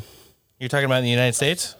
right. Wow, imagine that. It worked out pretty good for Venezuela, right? Yeah, they're eating dog and birds over there and pigeons. Their money's literally in the trash can. But also to just comment on what you guys were talking about with the whole agendas. I also find it very interesting that, you know, he is like a freight train right now going on with his policies and trying to implement all this stuff. But in the meanwhile, if you're truly looking out for on the news, there's also some counteractive news. Like Arkansas, they just banned what was it, like a trans something today. Yep. You know, the transports. Yeah, and then there are arrests happening for local election fraud. So there is some counteractive things that are happening. So it makes me question, why are they going so fast and so sloppy? It's almost as if like there's something underlyingly counteractive. Yeah. It's just something that I'm observing. Oh, that's a really good point. And moving on now, and we've already started to talk about it. It seems like it's infused in all of this conversation that's going on right now, just because it hits close to home for us at least. And both of you ladies, because you're both very passionate about, you know, being involved in breaking up human smuggling and human trafficking, the crisis on the southwest border. Migrants continue to flood into the southwest border, and we're talking about the border along the states of California, Arizona, New Mexico, and Texas right now. In the last 32 days, U.S. Customs and Border Protection and the Border Patrol have apprehended over 115,000 migrants. That's in the last 32 days. Dr. Peter Navarro, who is probably one of Donald Trump's closest and most accurate assistants throughout the last 2 years of his administration, has hypothesized that there will be over 2.1 million apprehensions in the first 2 years of the Biden presidency. Migrants under the once MPP, or Migrant Protective Protocol program, which is if you came to claim asylum in the United States. Under the program, you would wait in Mexico in camps until your court date to when you can be turned over to the United States to get your verdict. If you're released into the United States, that's fine. If not, you'll be returned to your home country, are now being allowed in full go under the current administration. As I've already mentioned, CBP and Border Patrol are anywhere between 500 and 1,700% over capacity in all of their detention centers. Damn, boy. Yeah, right now the cartels are raking in epic cash in regards of human trafficking because, I mean, everybody who's ever watched Border Wars or human smuggling documentary will know there isn't a person that crosses, regardless of what country you're from or how rich you are, from Mexico into the United States without paying some kind of dollar amount to the cartels. So if you're talking that there was maybe a few thousand in the months leading up to January 20th, and now in the last 32 days, there's been over 115,000 apprehensions. Imagine how much the cartels are raking in the human trafficking department right An now. obscene amount. Yeah. Well, if you don't think the price is hiked on their side. Yeah. Oh, you better get in now before things change. You get here. The Price is double. The only downfall to the border wall We'll take an IOU. is that it caused the cartels to look at people and go, oh, the wall, it's so much harder to get over. Yeah. And they increase the price. So the price has been up since that happened. That's the only downfall I see to the wall is it kind of gave them a price inflation point. But this whole thing is out of control. Yep. And for those people who are not around a border town, what's happening now is these people are getting processed through the border usually, and then they get 2 weeks quarantine in a hotel somewhere. And then at that point, ICE facilities are so full, they're just getting released into the U.S.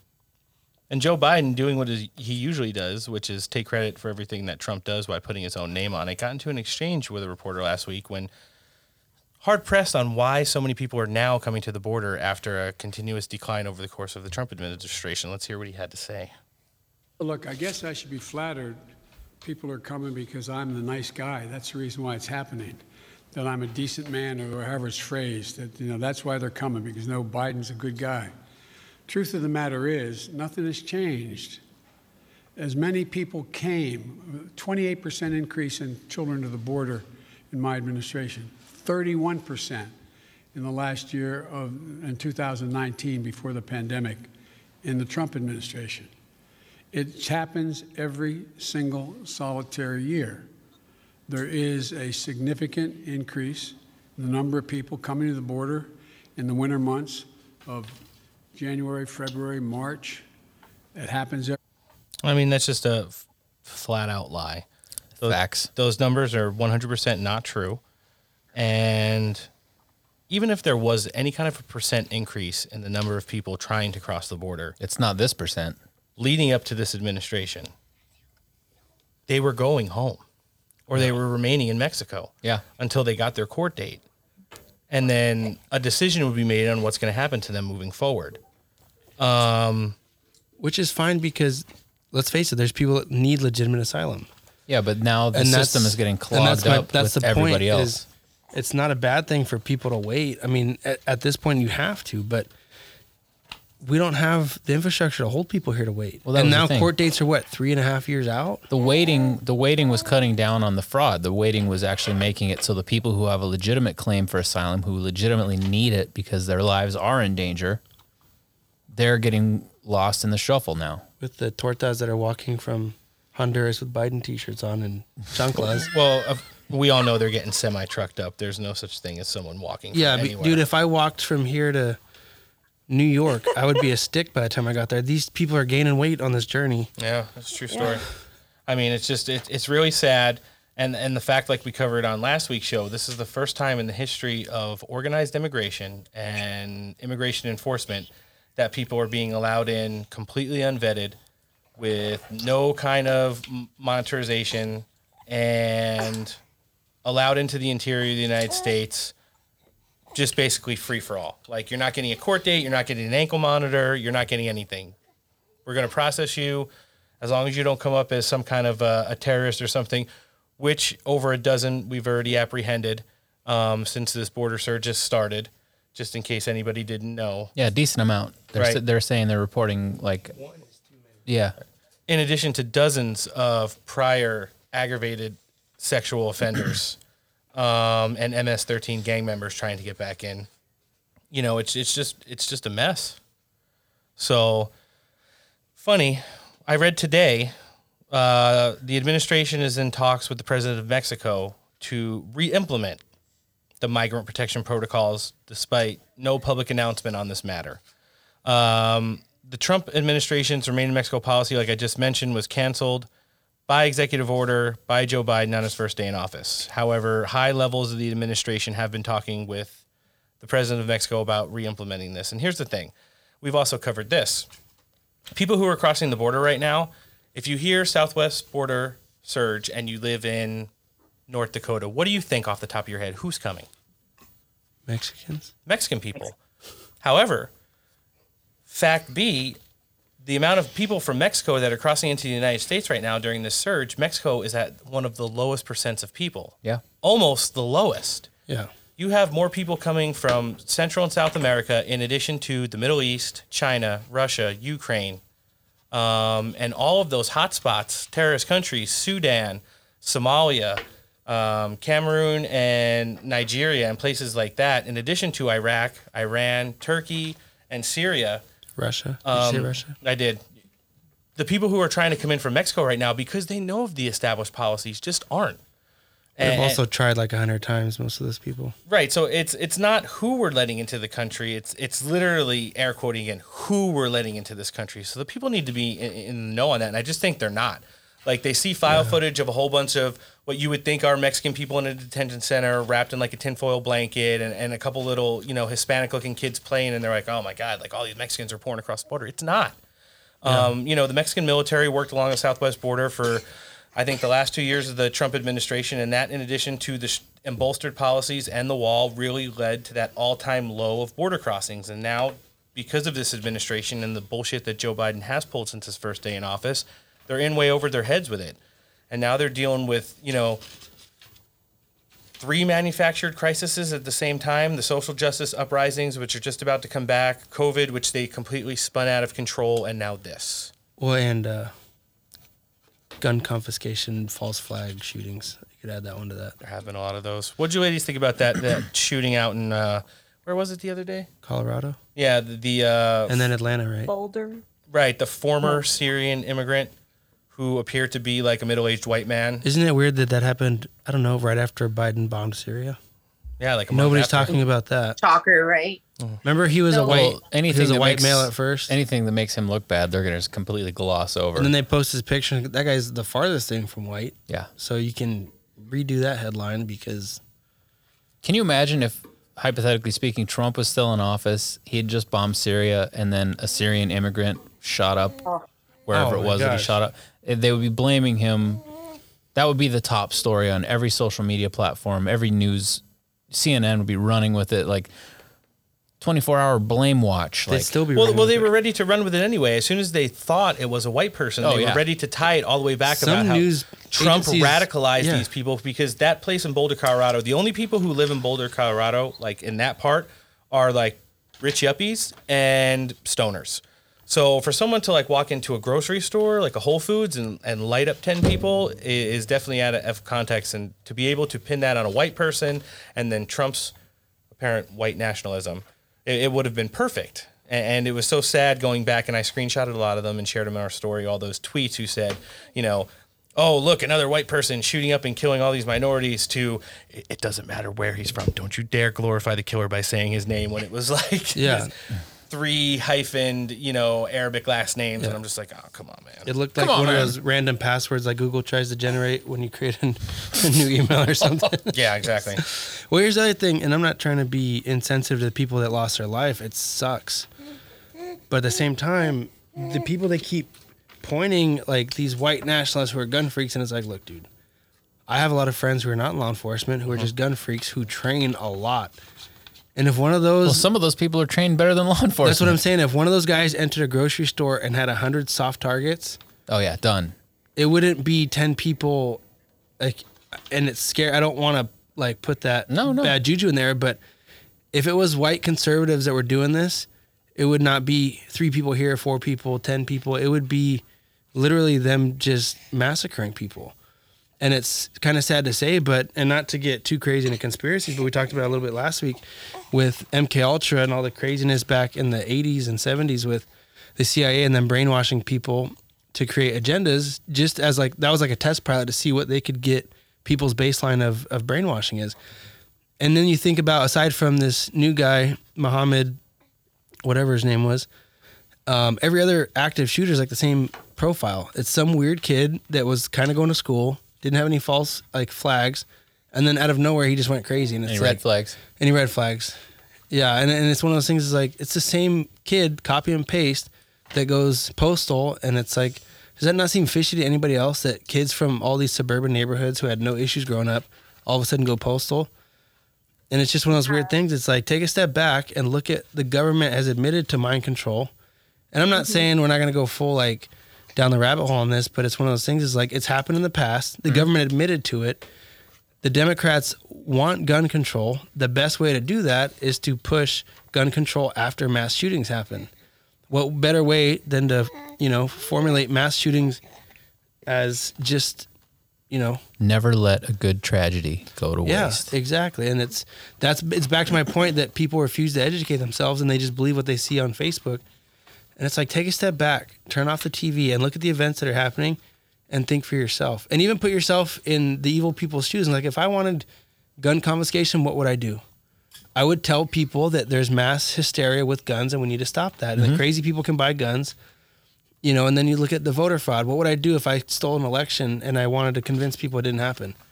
I would repeatedly tell them it didn't happen over and over again. And the people that are claiming it happened are the ones that did the biggest insurrection, blah, blah, blah. Yeah. And then the people that have evidence against you, you censor them and deplatform them from every social media platform in the U.S. Yeah, and you take away their voice. And then you have America just going, oh wow, maybe I don't know. Hey, can you stop? This is supposed to be our like red pill show, and you're kind of blackpilling right now. I just got super upset the other day when I saw Biden talk about he's coming for guns, and I'm like, am I wrong in saying that Colorado has some of the strictest gun laws in the country? Nope. They do, right? That's I think they're pretty strict. Yeah. Well, I know. Very Yeah, Boulder. strict. I know that the area that happened has pretty strict gun laws. I don't think you can open carry at all. No. Interesting. No. Yeah. So basically, the shooting proves that gun laws don't work, right? Well, when it's just like Chicago every weekend when like dozens of people die, and it's like we need gun control. And it's like, hey, you already have it. Have gun control. You can't buy a gun in the state of Illinois with a super ultra top secret clearance. I mean, what you need is like legitimate after school programs to keep these kids from going crazy and spend tax dollars on something that's not just food stamps, but pouring into the community. And they pushed two big narratives right after that Colorado shooting. One was all over the news, and the other one was not so much, kind of on the dark spots of Twitter. The first one was that this shooter was supposedly, able to pass a gun registration background check, which was fine because he had committed no prior crimes. None of his illicit behaviors were ever reported. I heard he had some outbursts as a high school student and stuff like that. Probably didn't come from the best home. But at the same time, they pushed a narrative like right underneath it that wasn't as much reported in the news, that this guy had been on the FBI's radar for 2 years. So good job going and detaining people for like the last, 3 months now for knocking over a garbage can in the Capitol building or taking a shit in Mitch McConnell's office. Meanwhile, this guy who went and literally executed a whole bunch of people at a grocery store had been on the FBI's radar. That must be right up there with the Wiener laptop and the Biden laptop. And he was allowed to go be on their radar and buy a gun while he was on their radar and commit these crimes. It's just exactly the same thing that we've been talking about for almost the whole show. It's the two narratives and double standard. And a side note, I would be all for stricter background checks. I'm putting a big asterisk on this for mental health reasons, but that term is so wishy-washy that the minute they go, we're screening people for mental health, we have discretion to pull people's ability to buy a firearm. No. Yeah, they're going to make up like, oh, this is a That's different literally level. going to be them vetting your Facebook and going, this guy's a right-wing conservative. We're not letting him buy guns. So from the mental health aspect off of the bat, it's like, it should be an issue. If people have mental health issues, they shouldn't be able to buy firearms. But that is going to turn into such a slippery slope. And whoever gets a hold of that discretion is going to use it and abuse it to the nth degree. I mean, I look at it this way. There's so many people with mental health issues that already own guns. It's a hard no for me personally, because the people who go out and commit crimes in like these major cities, we're talking Los Angeles, Chicago, Atlanta, Philadelphia, New York, on almost a weekly basis, these people do not have mental health issues when they go and just randomly punch somebody in the face, or like those two girls that stole that Uber Eats driver's car the other day.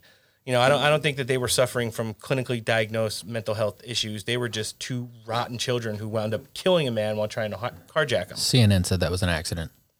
I'm sure it wasn't. I mean, there's a video all over the internet that would prove it. But I just think that, like, when it comes to anything in regards to the guns, there should be reasons why you can't purchase one. That is what, like felons and things of that nature. Yeah. If you own a gun and you bought it the right way and then you commit a gun crime or do something really bad, then there's reasons why you shouldn't own one. But besides that, if you have nothing and just because someone doesn't like your Facebook, they report you and it turns out to red flag you, then that's an absolute hard pass no for me. Yeah. So guns are guns are guns, and it's in the Constitution for us to have one. And even if they pass any of these bills, it'll never be implemented because they'll sue it to the Supreme Court forever. And they'll volley it back and forth like they do with birthday cakes and things like that. Ladies, we got some Stop the Steal before we wind down here. That's always something pretty fun to talk about. We've pretty much been talking about it the whole time. It's kind of pointless to cover COVID because we really kind of touched on a whole bunch of that stuff. There is one clip I want to play, and I want to hear what you guys think about the CDC director who apparently broke script the other day to tell us about the impending doom. Oh, God. Do we have to listen to that again? I know. 7-day period. Hospitalizations have also increased. The most recent 7-day average, about 4,800 admissions per day, is up from 4,600 admissions per day in the prior 7-day period. And deaths, which typically lag behind cases and hospitalizations, have now started to rise, increasing nearly 3% to a 7-day average of approximately 1,000 deaths per day. When I first started at CDC about 2 months ago, I made a promise to you. I would tell you the truth, even if it was not the news we wanted to hear. Now is one of those times when I have to share the truth, and I have to hope and trust you will listen. I'm going to pause here. I'm going to lose the script, and I'm going to reflect on the recurring feeling I have of impending doom. We have so much to look forward to, so much promise and potential of where we are, and so much reason for hope. But right now, I'm scared. 3 historic scientific breakthrough vaccines, and we are rolling them out so very fast. So I'm speaking today not necessarily as your CDC director, or not only as your CDC director, but as a wife, as a mother, as a daughter, to ask you to just please hold on a little while longer. I so badly want to be done. I know you all so badly want to be done. We are just almost there, but not quite yet. How stunning and brave. What do you ladies think of that eye-rollingly narrative that That's holding in my head now. I'm just like, okay, gross. How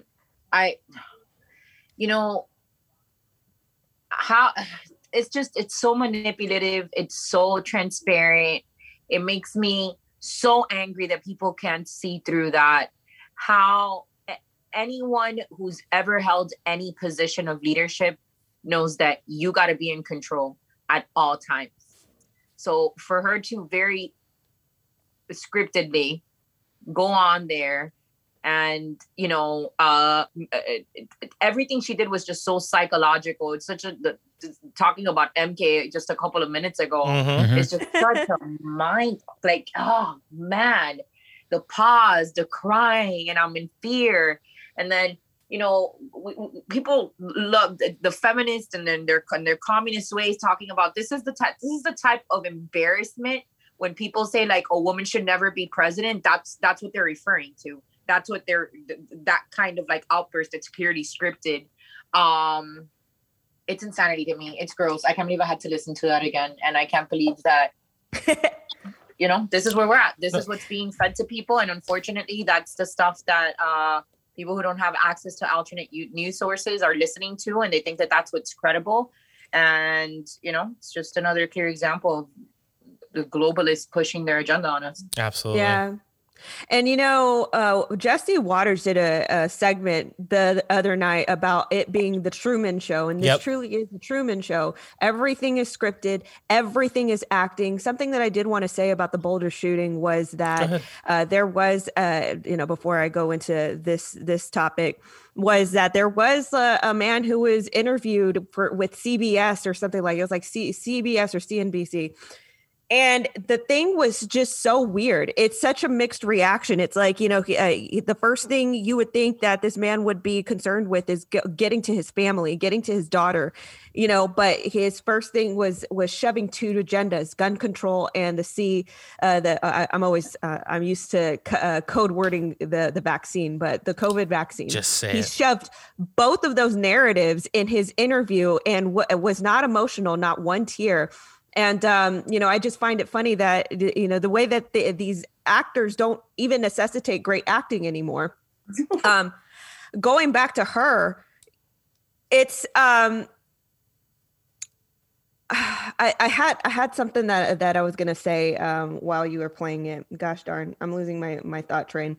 But yeah, I mean, just like what Belle said, this is so disgusting. It's so badly acted. I mean, everything is scripted. Everything is literally the Truman Show.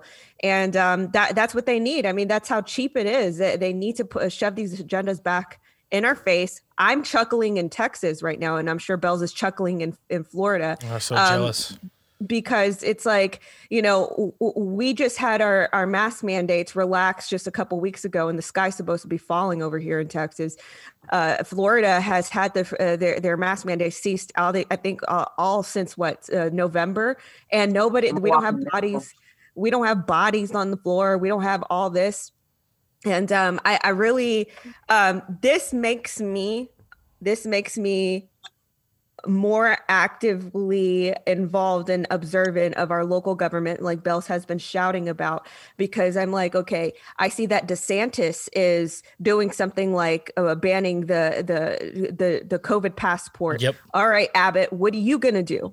What are you going to do? Because we're looking at you. What are you going to do? And if you're not going to do anything, then we're looking at the gubernatorials in 2022. No, you might almost have to with him, because he's already got strike one for his big knock on Gab.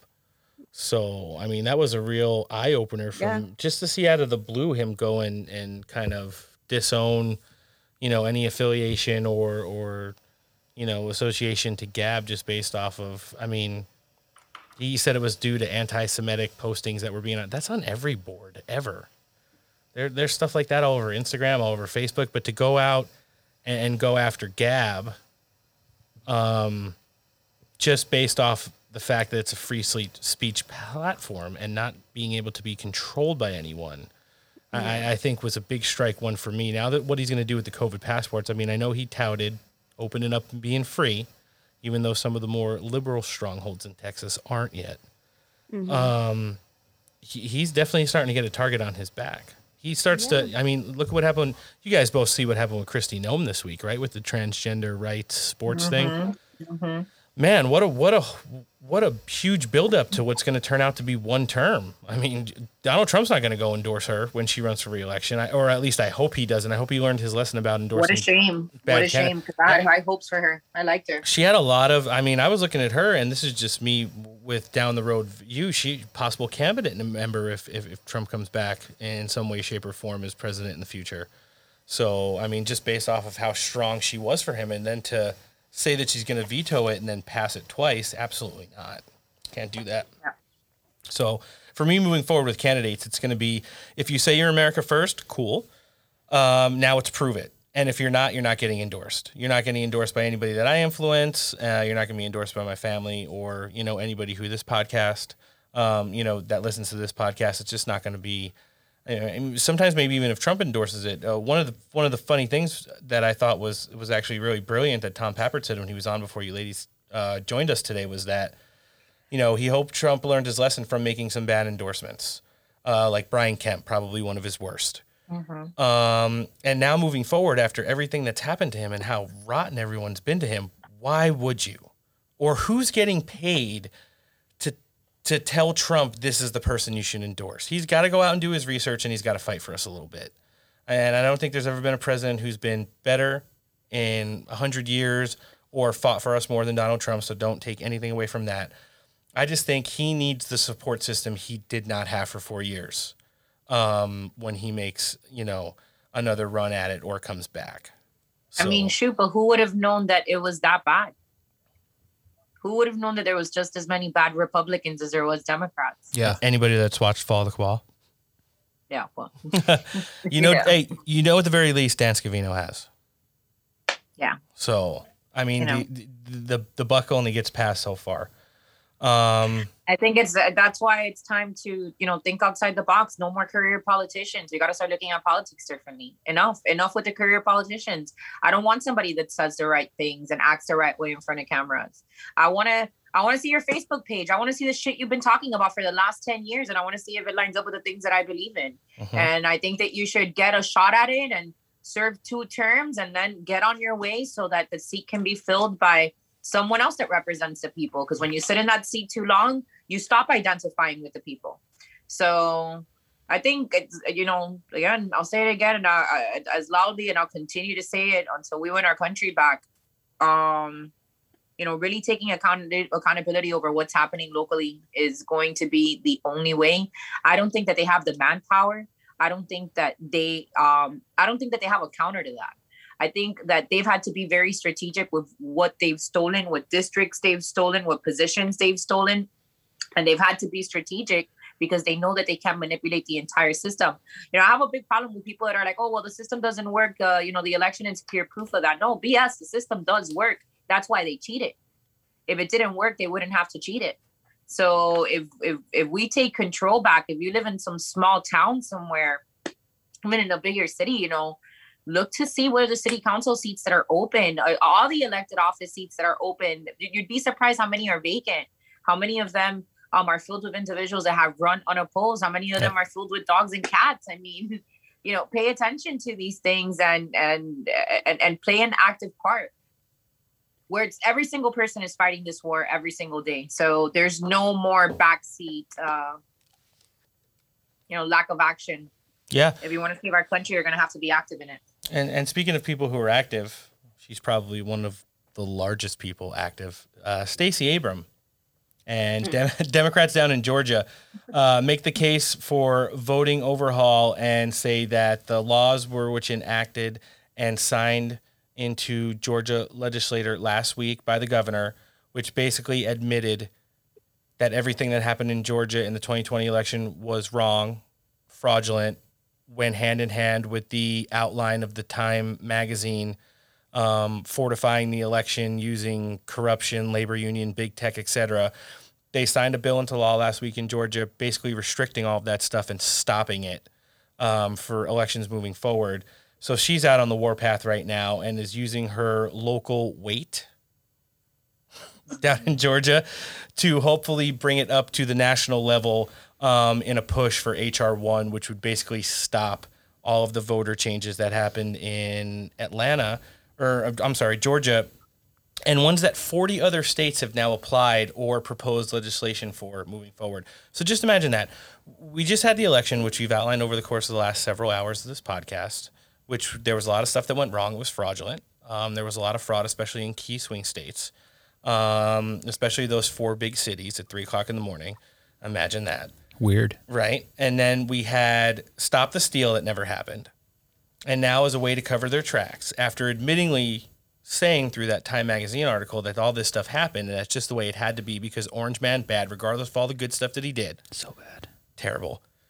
We're going to start changing laws at the state level so that next time you'll have nothing to complain about it. And because people are so stupid and have tiny brains, they forget about it after a few weeks, after the next big celebrity couple breaks up, after there's another mass shooting or another strain of coronavirus or another migrant crisis.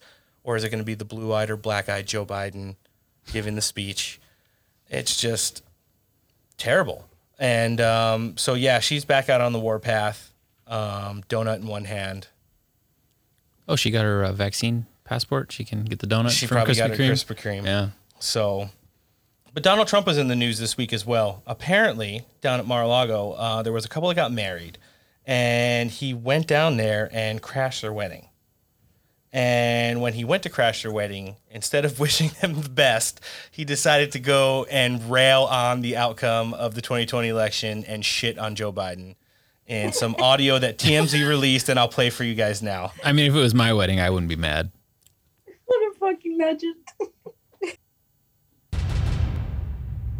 You know, I turned off the news, I get all these flash reports, and they're telling me about the border, they're telling me about China, they're telling me about Iran. How are we doing with Iran? How do you like that? Well, they were ready to make a deal, they would have done anything, and this guy goes and drops the sanctions, and then he says, we'd like to negotiate now. We're not dealing with the United States. They don't want to deal with us.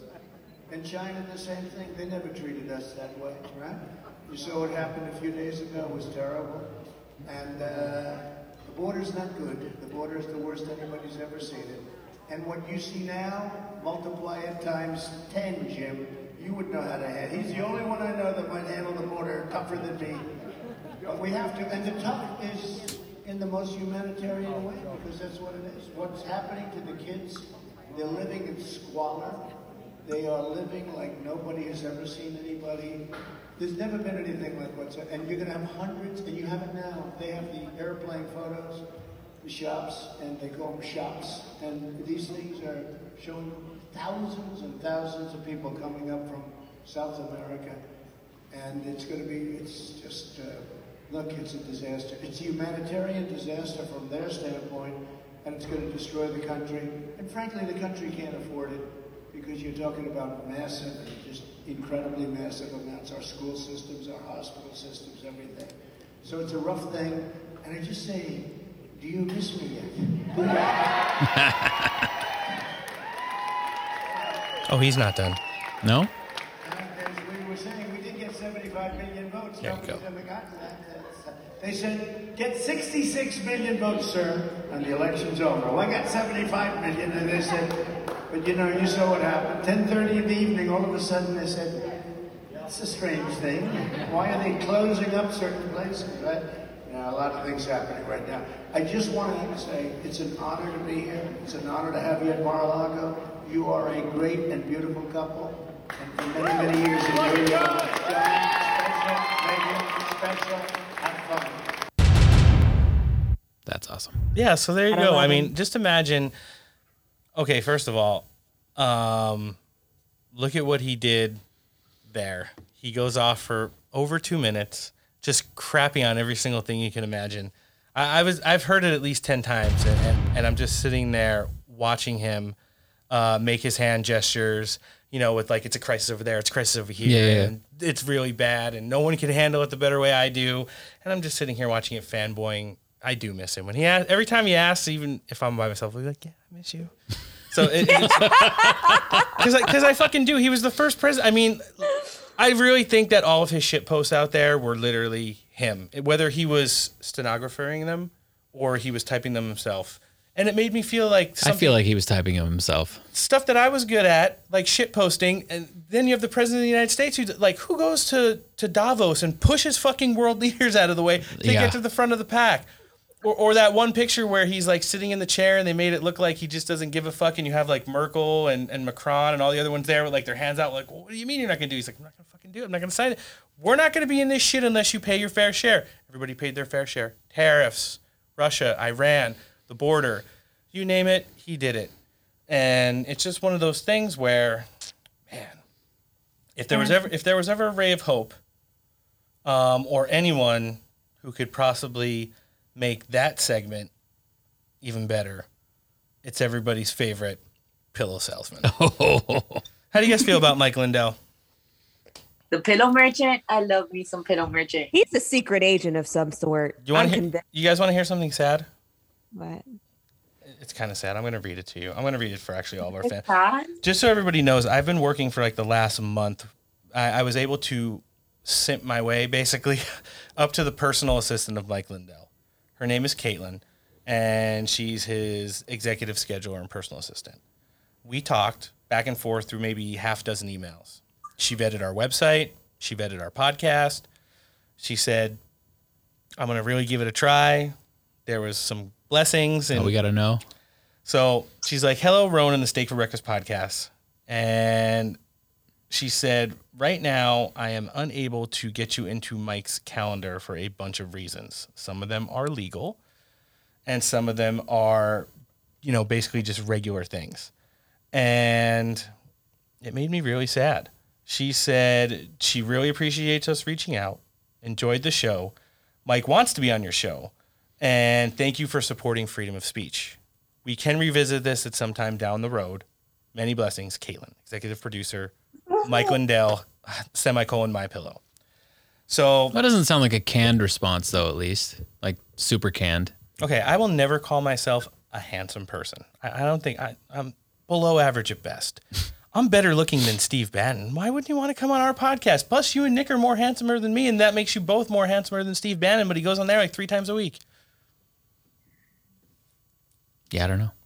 It's a sad moment. However, speaking of Steve Bannon and the fact that he's not Q, right? Ladies, we're all in agreement with that. Steve Bannon's not Q. I do not believe that Steve Bannon is Q. Yeah, they kind of teased it on that HBO mockumentary. They hot mic'd Ron Watkins, Code Monkey Z. They stopped recording, put the camera down for those who haven't listened yet. And then Ron Watkins was like, Steve Bannon's totally Q. And Colin was like, what? And he's like, oh, yeah. So he's like, and it's just like I've been saying forever. This is what they did. They painted a little picture. Ron says, hey, listen, because I'm the board administrator, I could see where the IP address it comes from. Okay, and here's how I figured it. Here's how I figured it out. So there was one time where Q did a drop, and he was outside Michael and Avenatti's office, the lawyer who represented the porn star who sued Donald Trump. So he said, I need to triangulate Q posts that come out in that geographic area, which was like Malibu, and how far the distance was. So the way they broke it down was Steve Bannon's house in Malibu was like 22 minutes distance from Avenatti's office. So it could totally be possible. And then they made it seem that way the whole show. And then in the last 5 minutes of the show, Cohen was like, well, after I do all of this bullshit where I continue to demonize the Watkins family and Hot Wheels and the whole movement, and I keep finding people who are like basement dwellers to be on this documentary when there's completely normal people who follow it, but I don't want anything to do with them because they're not interesting to HBO and all the globalists who control this company. Michael Flynn was the X factor. They said the Q movement basically glorified Michael Flynn, right? And made him one of the most prominent figures in there. And Steve Bannon and Michael Flynn have both publicly and privately been hot mic, basically telling each other to go fuck themselves. They never saw eye to eye on the same page. And whether or not that's some kind of a psyop to just continue to misdirect, but he basically called Bannon a red herring, regardless of that Q drop in Avenatti's office. And it's kind of hard for me to watch. Like, I watched like 15 minutes, and then like the last part of that episode and then the second episode would just followed. I was completely uninterested. I'm already uninterested. I don't even know where I left off. Probably the second to last one. But Mike Lindell was on War Room yesterday, and he did have what some of us, at least the 5 of us, would consider to be good news. And I'll play that for you briefly.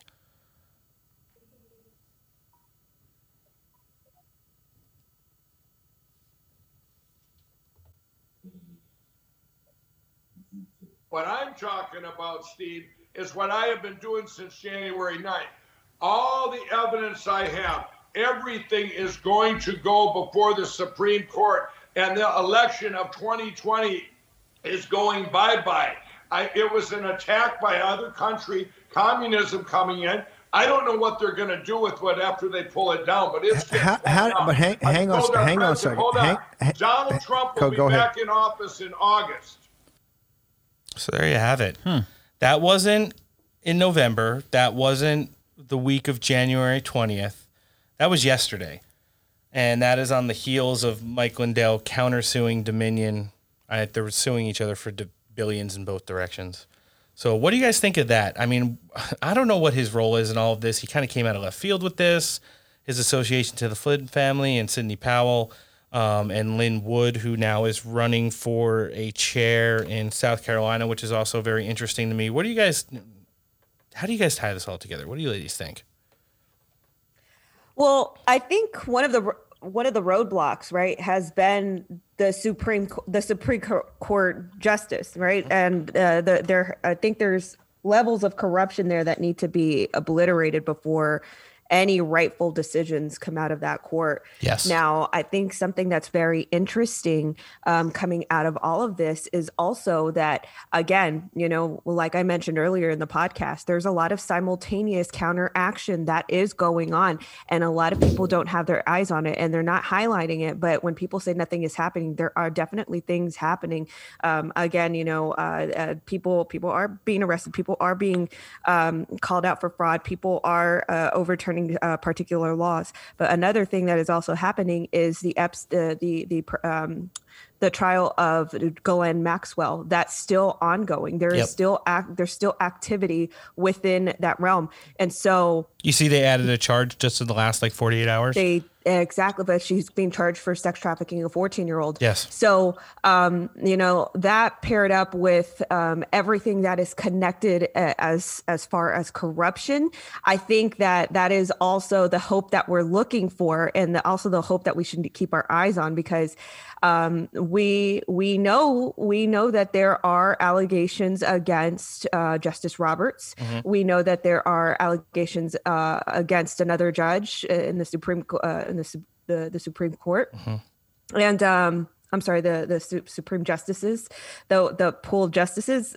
We know that there's corruption there, and that there is something very embarrassing and something that would take the blocks from underneath their feet should it ever come to light.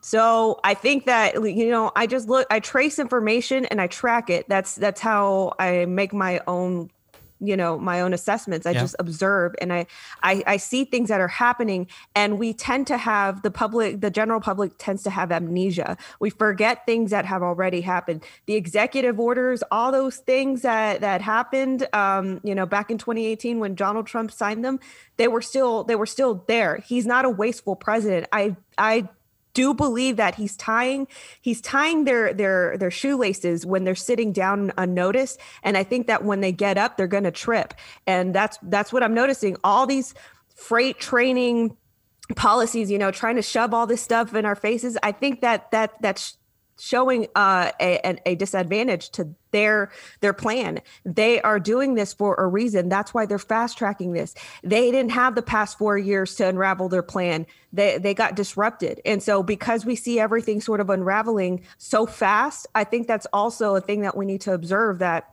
you know, there's possibly some counteraction that we don't see, but also there are things in the light that we can speculate on. And, you know, in order for there to be a fair trial, or for any sort of outcome to be fair, that needs to happen. They need to correct the Supreme Justice pool. So that's what I think. Yeah. Yeah. You know, I've had a theory going for some time about Mike Lindell and Sidney Powell and General Flynn and Lin Wood. And you know, it all goes back to actually what led up to the 6th, which, if you guys recall, back in late November, they held a rally, and it was a really loud rally. And it was the all lies will be revealed rally, wasn't it? All lies will be revealed. I have the T-shirt. It's time to get 1776. Those were Lin Wood's precise words, right? So, you know, every movie has good actors. Yeah. So I think that as you're watching things unfold with Lynn, with Sydney, you're watching them be dragged by the media. Mm-hmm. You're watching them be canceled. You're watching you know, they're trying to take their careers from them. Lin Wood has spoken out about how he has family that doesn't speak to him. Yep. I think that these players are out there to be a representation of us as patriots. The movement. I don't think that these aren't MAGA people. They are patriots through and through. And I think that their role is really to play almost like a gauge of where we should be at. They're experiencing the same things. They're canceling them just like they cancel us. You know, they're silencing them just like they silence us. So I use them as a gauge to tell me how calm I need to be, how pissed off I need to be, if I need to dig on a particular topic or put out information.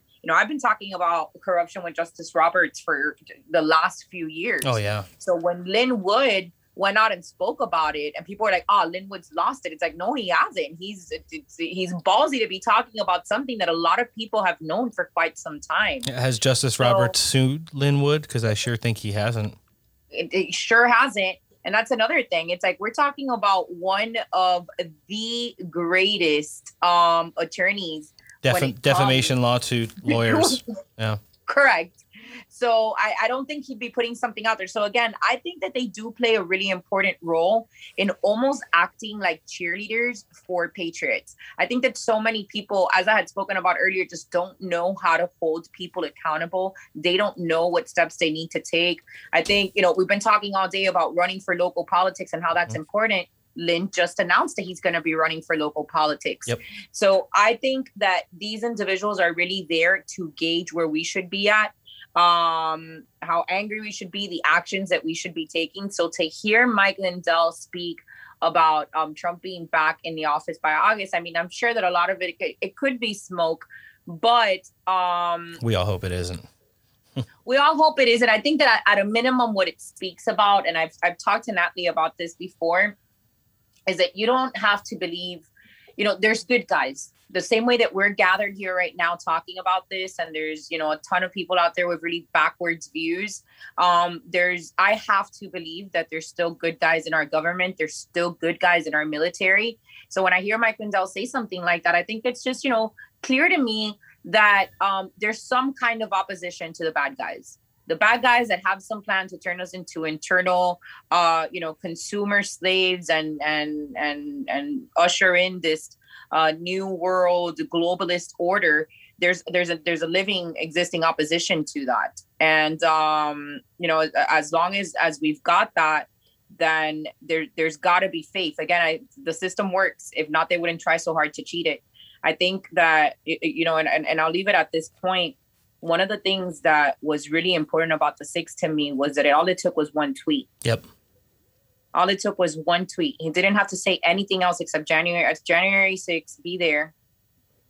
And I think that was a big, middle finger from him to the deep state, like letting them know, like, these people are ready to be mobilized. They're ready to mobilize. They're all they have to do is just get some direction.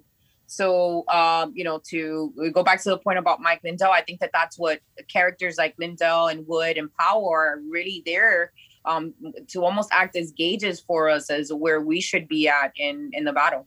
Very, very awesome way of looking at it. I definitely didn't always look at all of it that way. And now that you say that, it makes a lot more sense. They are purely based off their professional track records, for the most part, constitutionalists. And like you said, we talked about even touching on MK Ultra and things of that nature. The deep state did not like when Donald Trump reversed it and flipped the switch. Like you said, all it took was one tweet, and look, you guys were there. Millions of patriots activated. Mm-hmm. And it's all those things that, I know as a group, as a movement, and going forward, we're probably right over the target. So to give up now, it would be just not prudent. I don't think so. So this has been an absolute treat, I think, to say the least. Yeah. Good stuff. This has been a marathon show for us. If you put in the first half that we had before you guys even came on.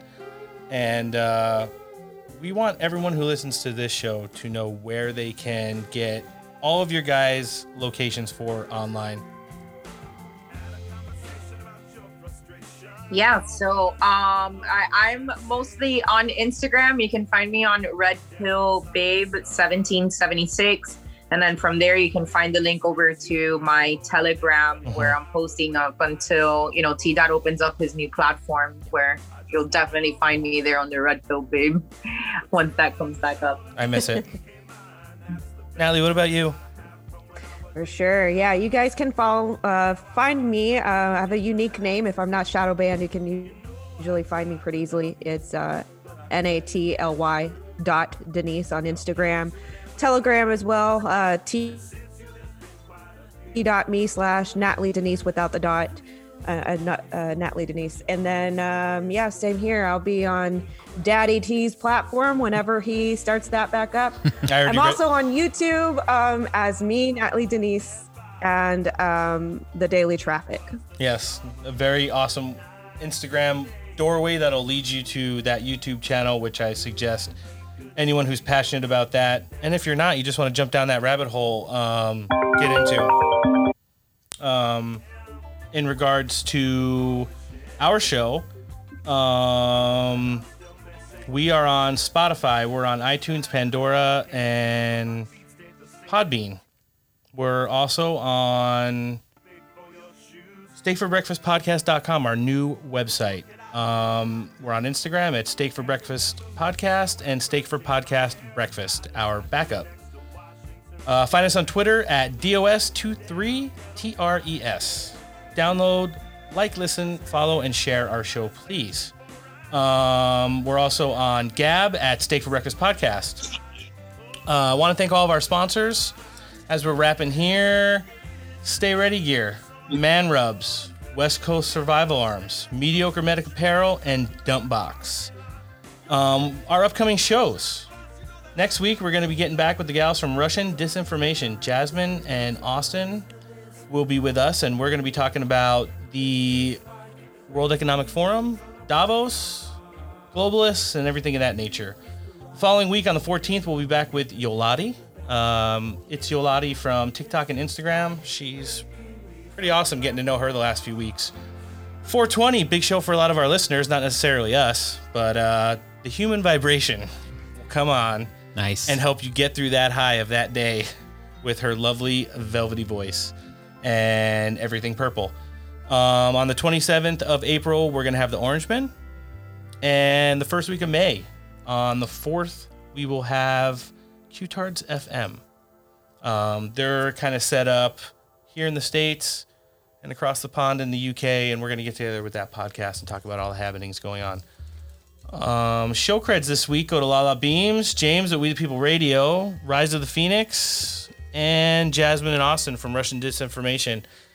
And most importantly, our friends, the ones who we interact with most on social media, also help promote the show. Solid. And spread the good word. As always, Kalila 3, Axia 5.0, Real Brenda Memes, and Baby Cakes 2.0, two of the bigger fire accounts out there for shit posting. Scorpion 4.0, The Raging Patriotic Babe, Chonky Keck, Reverse Mockingbird, and we have it all 17. Again, ladies, thank you for taking the time. I know it's late there. You guys are probably going to bed. I'm going to work. Noah's going home. And Nick's putting his kids to sleep. Going to the gym. But one thing's certain at the end of the day. As long as we keep this movement going, we stay focused on what's important for the country and not necessarily ourselves, and stay true to those values, at the end of the day, light's going to overcome the dark and God will win. I think we could all agree on that, right, Elise? Absolutely. Absolutely. Yeah, thanks again for coming on. And on behalf of the Steak for Breakfast podcast, I'm Roan. I'm Noah. And Nick's putting his kids to bed. Yep. And this has been the Steak for Breakfast podcast. Thanks, everybody. And we'll see you next week. Bye.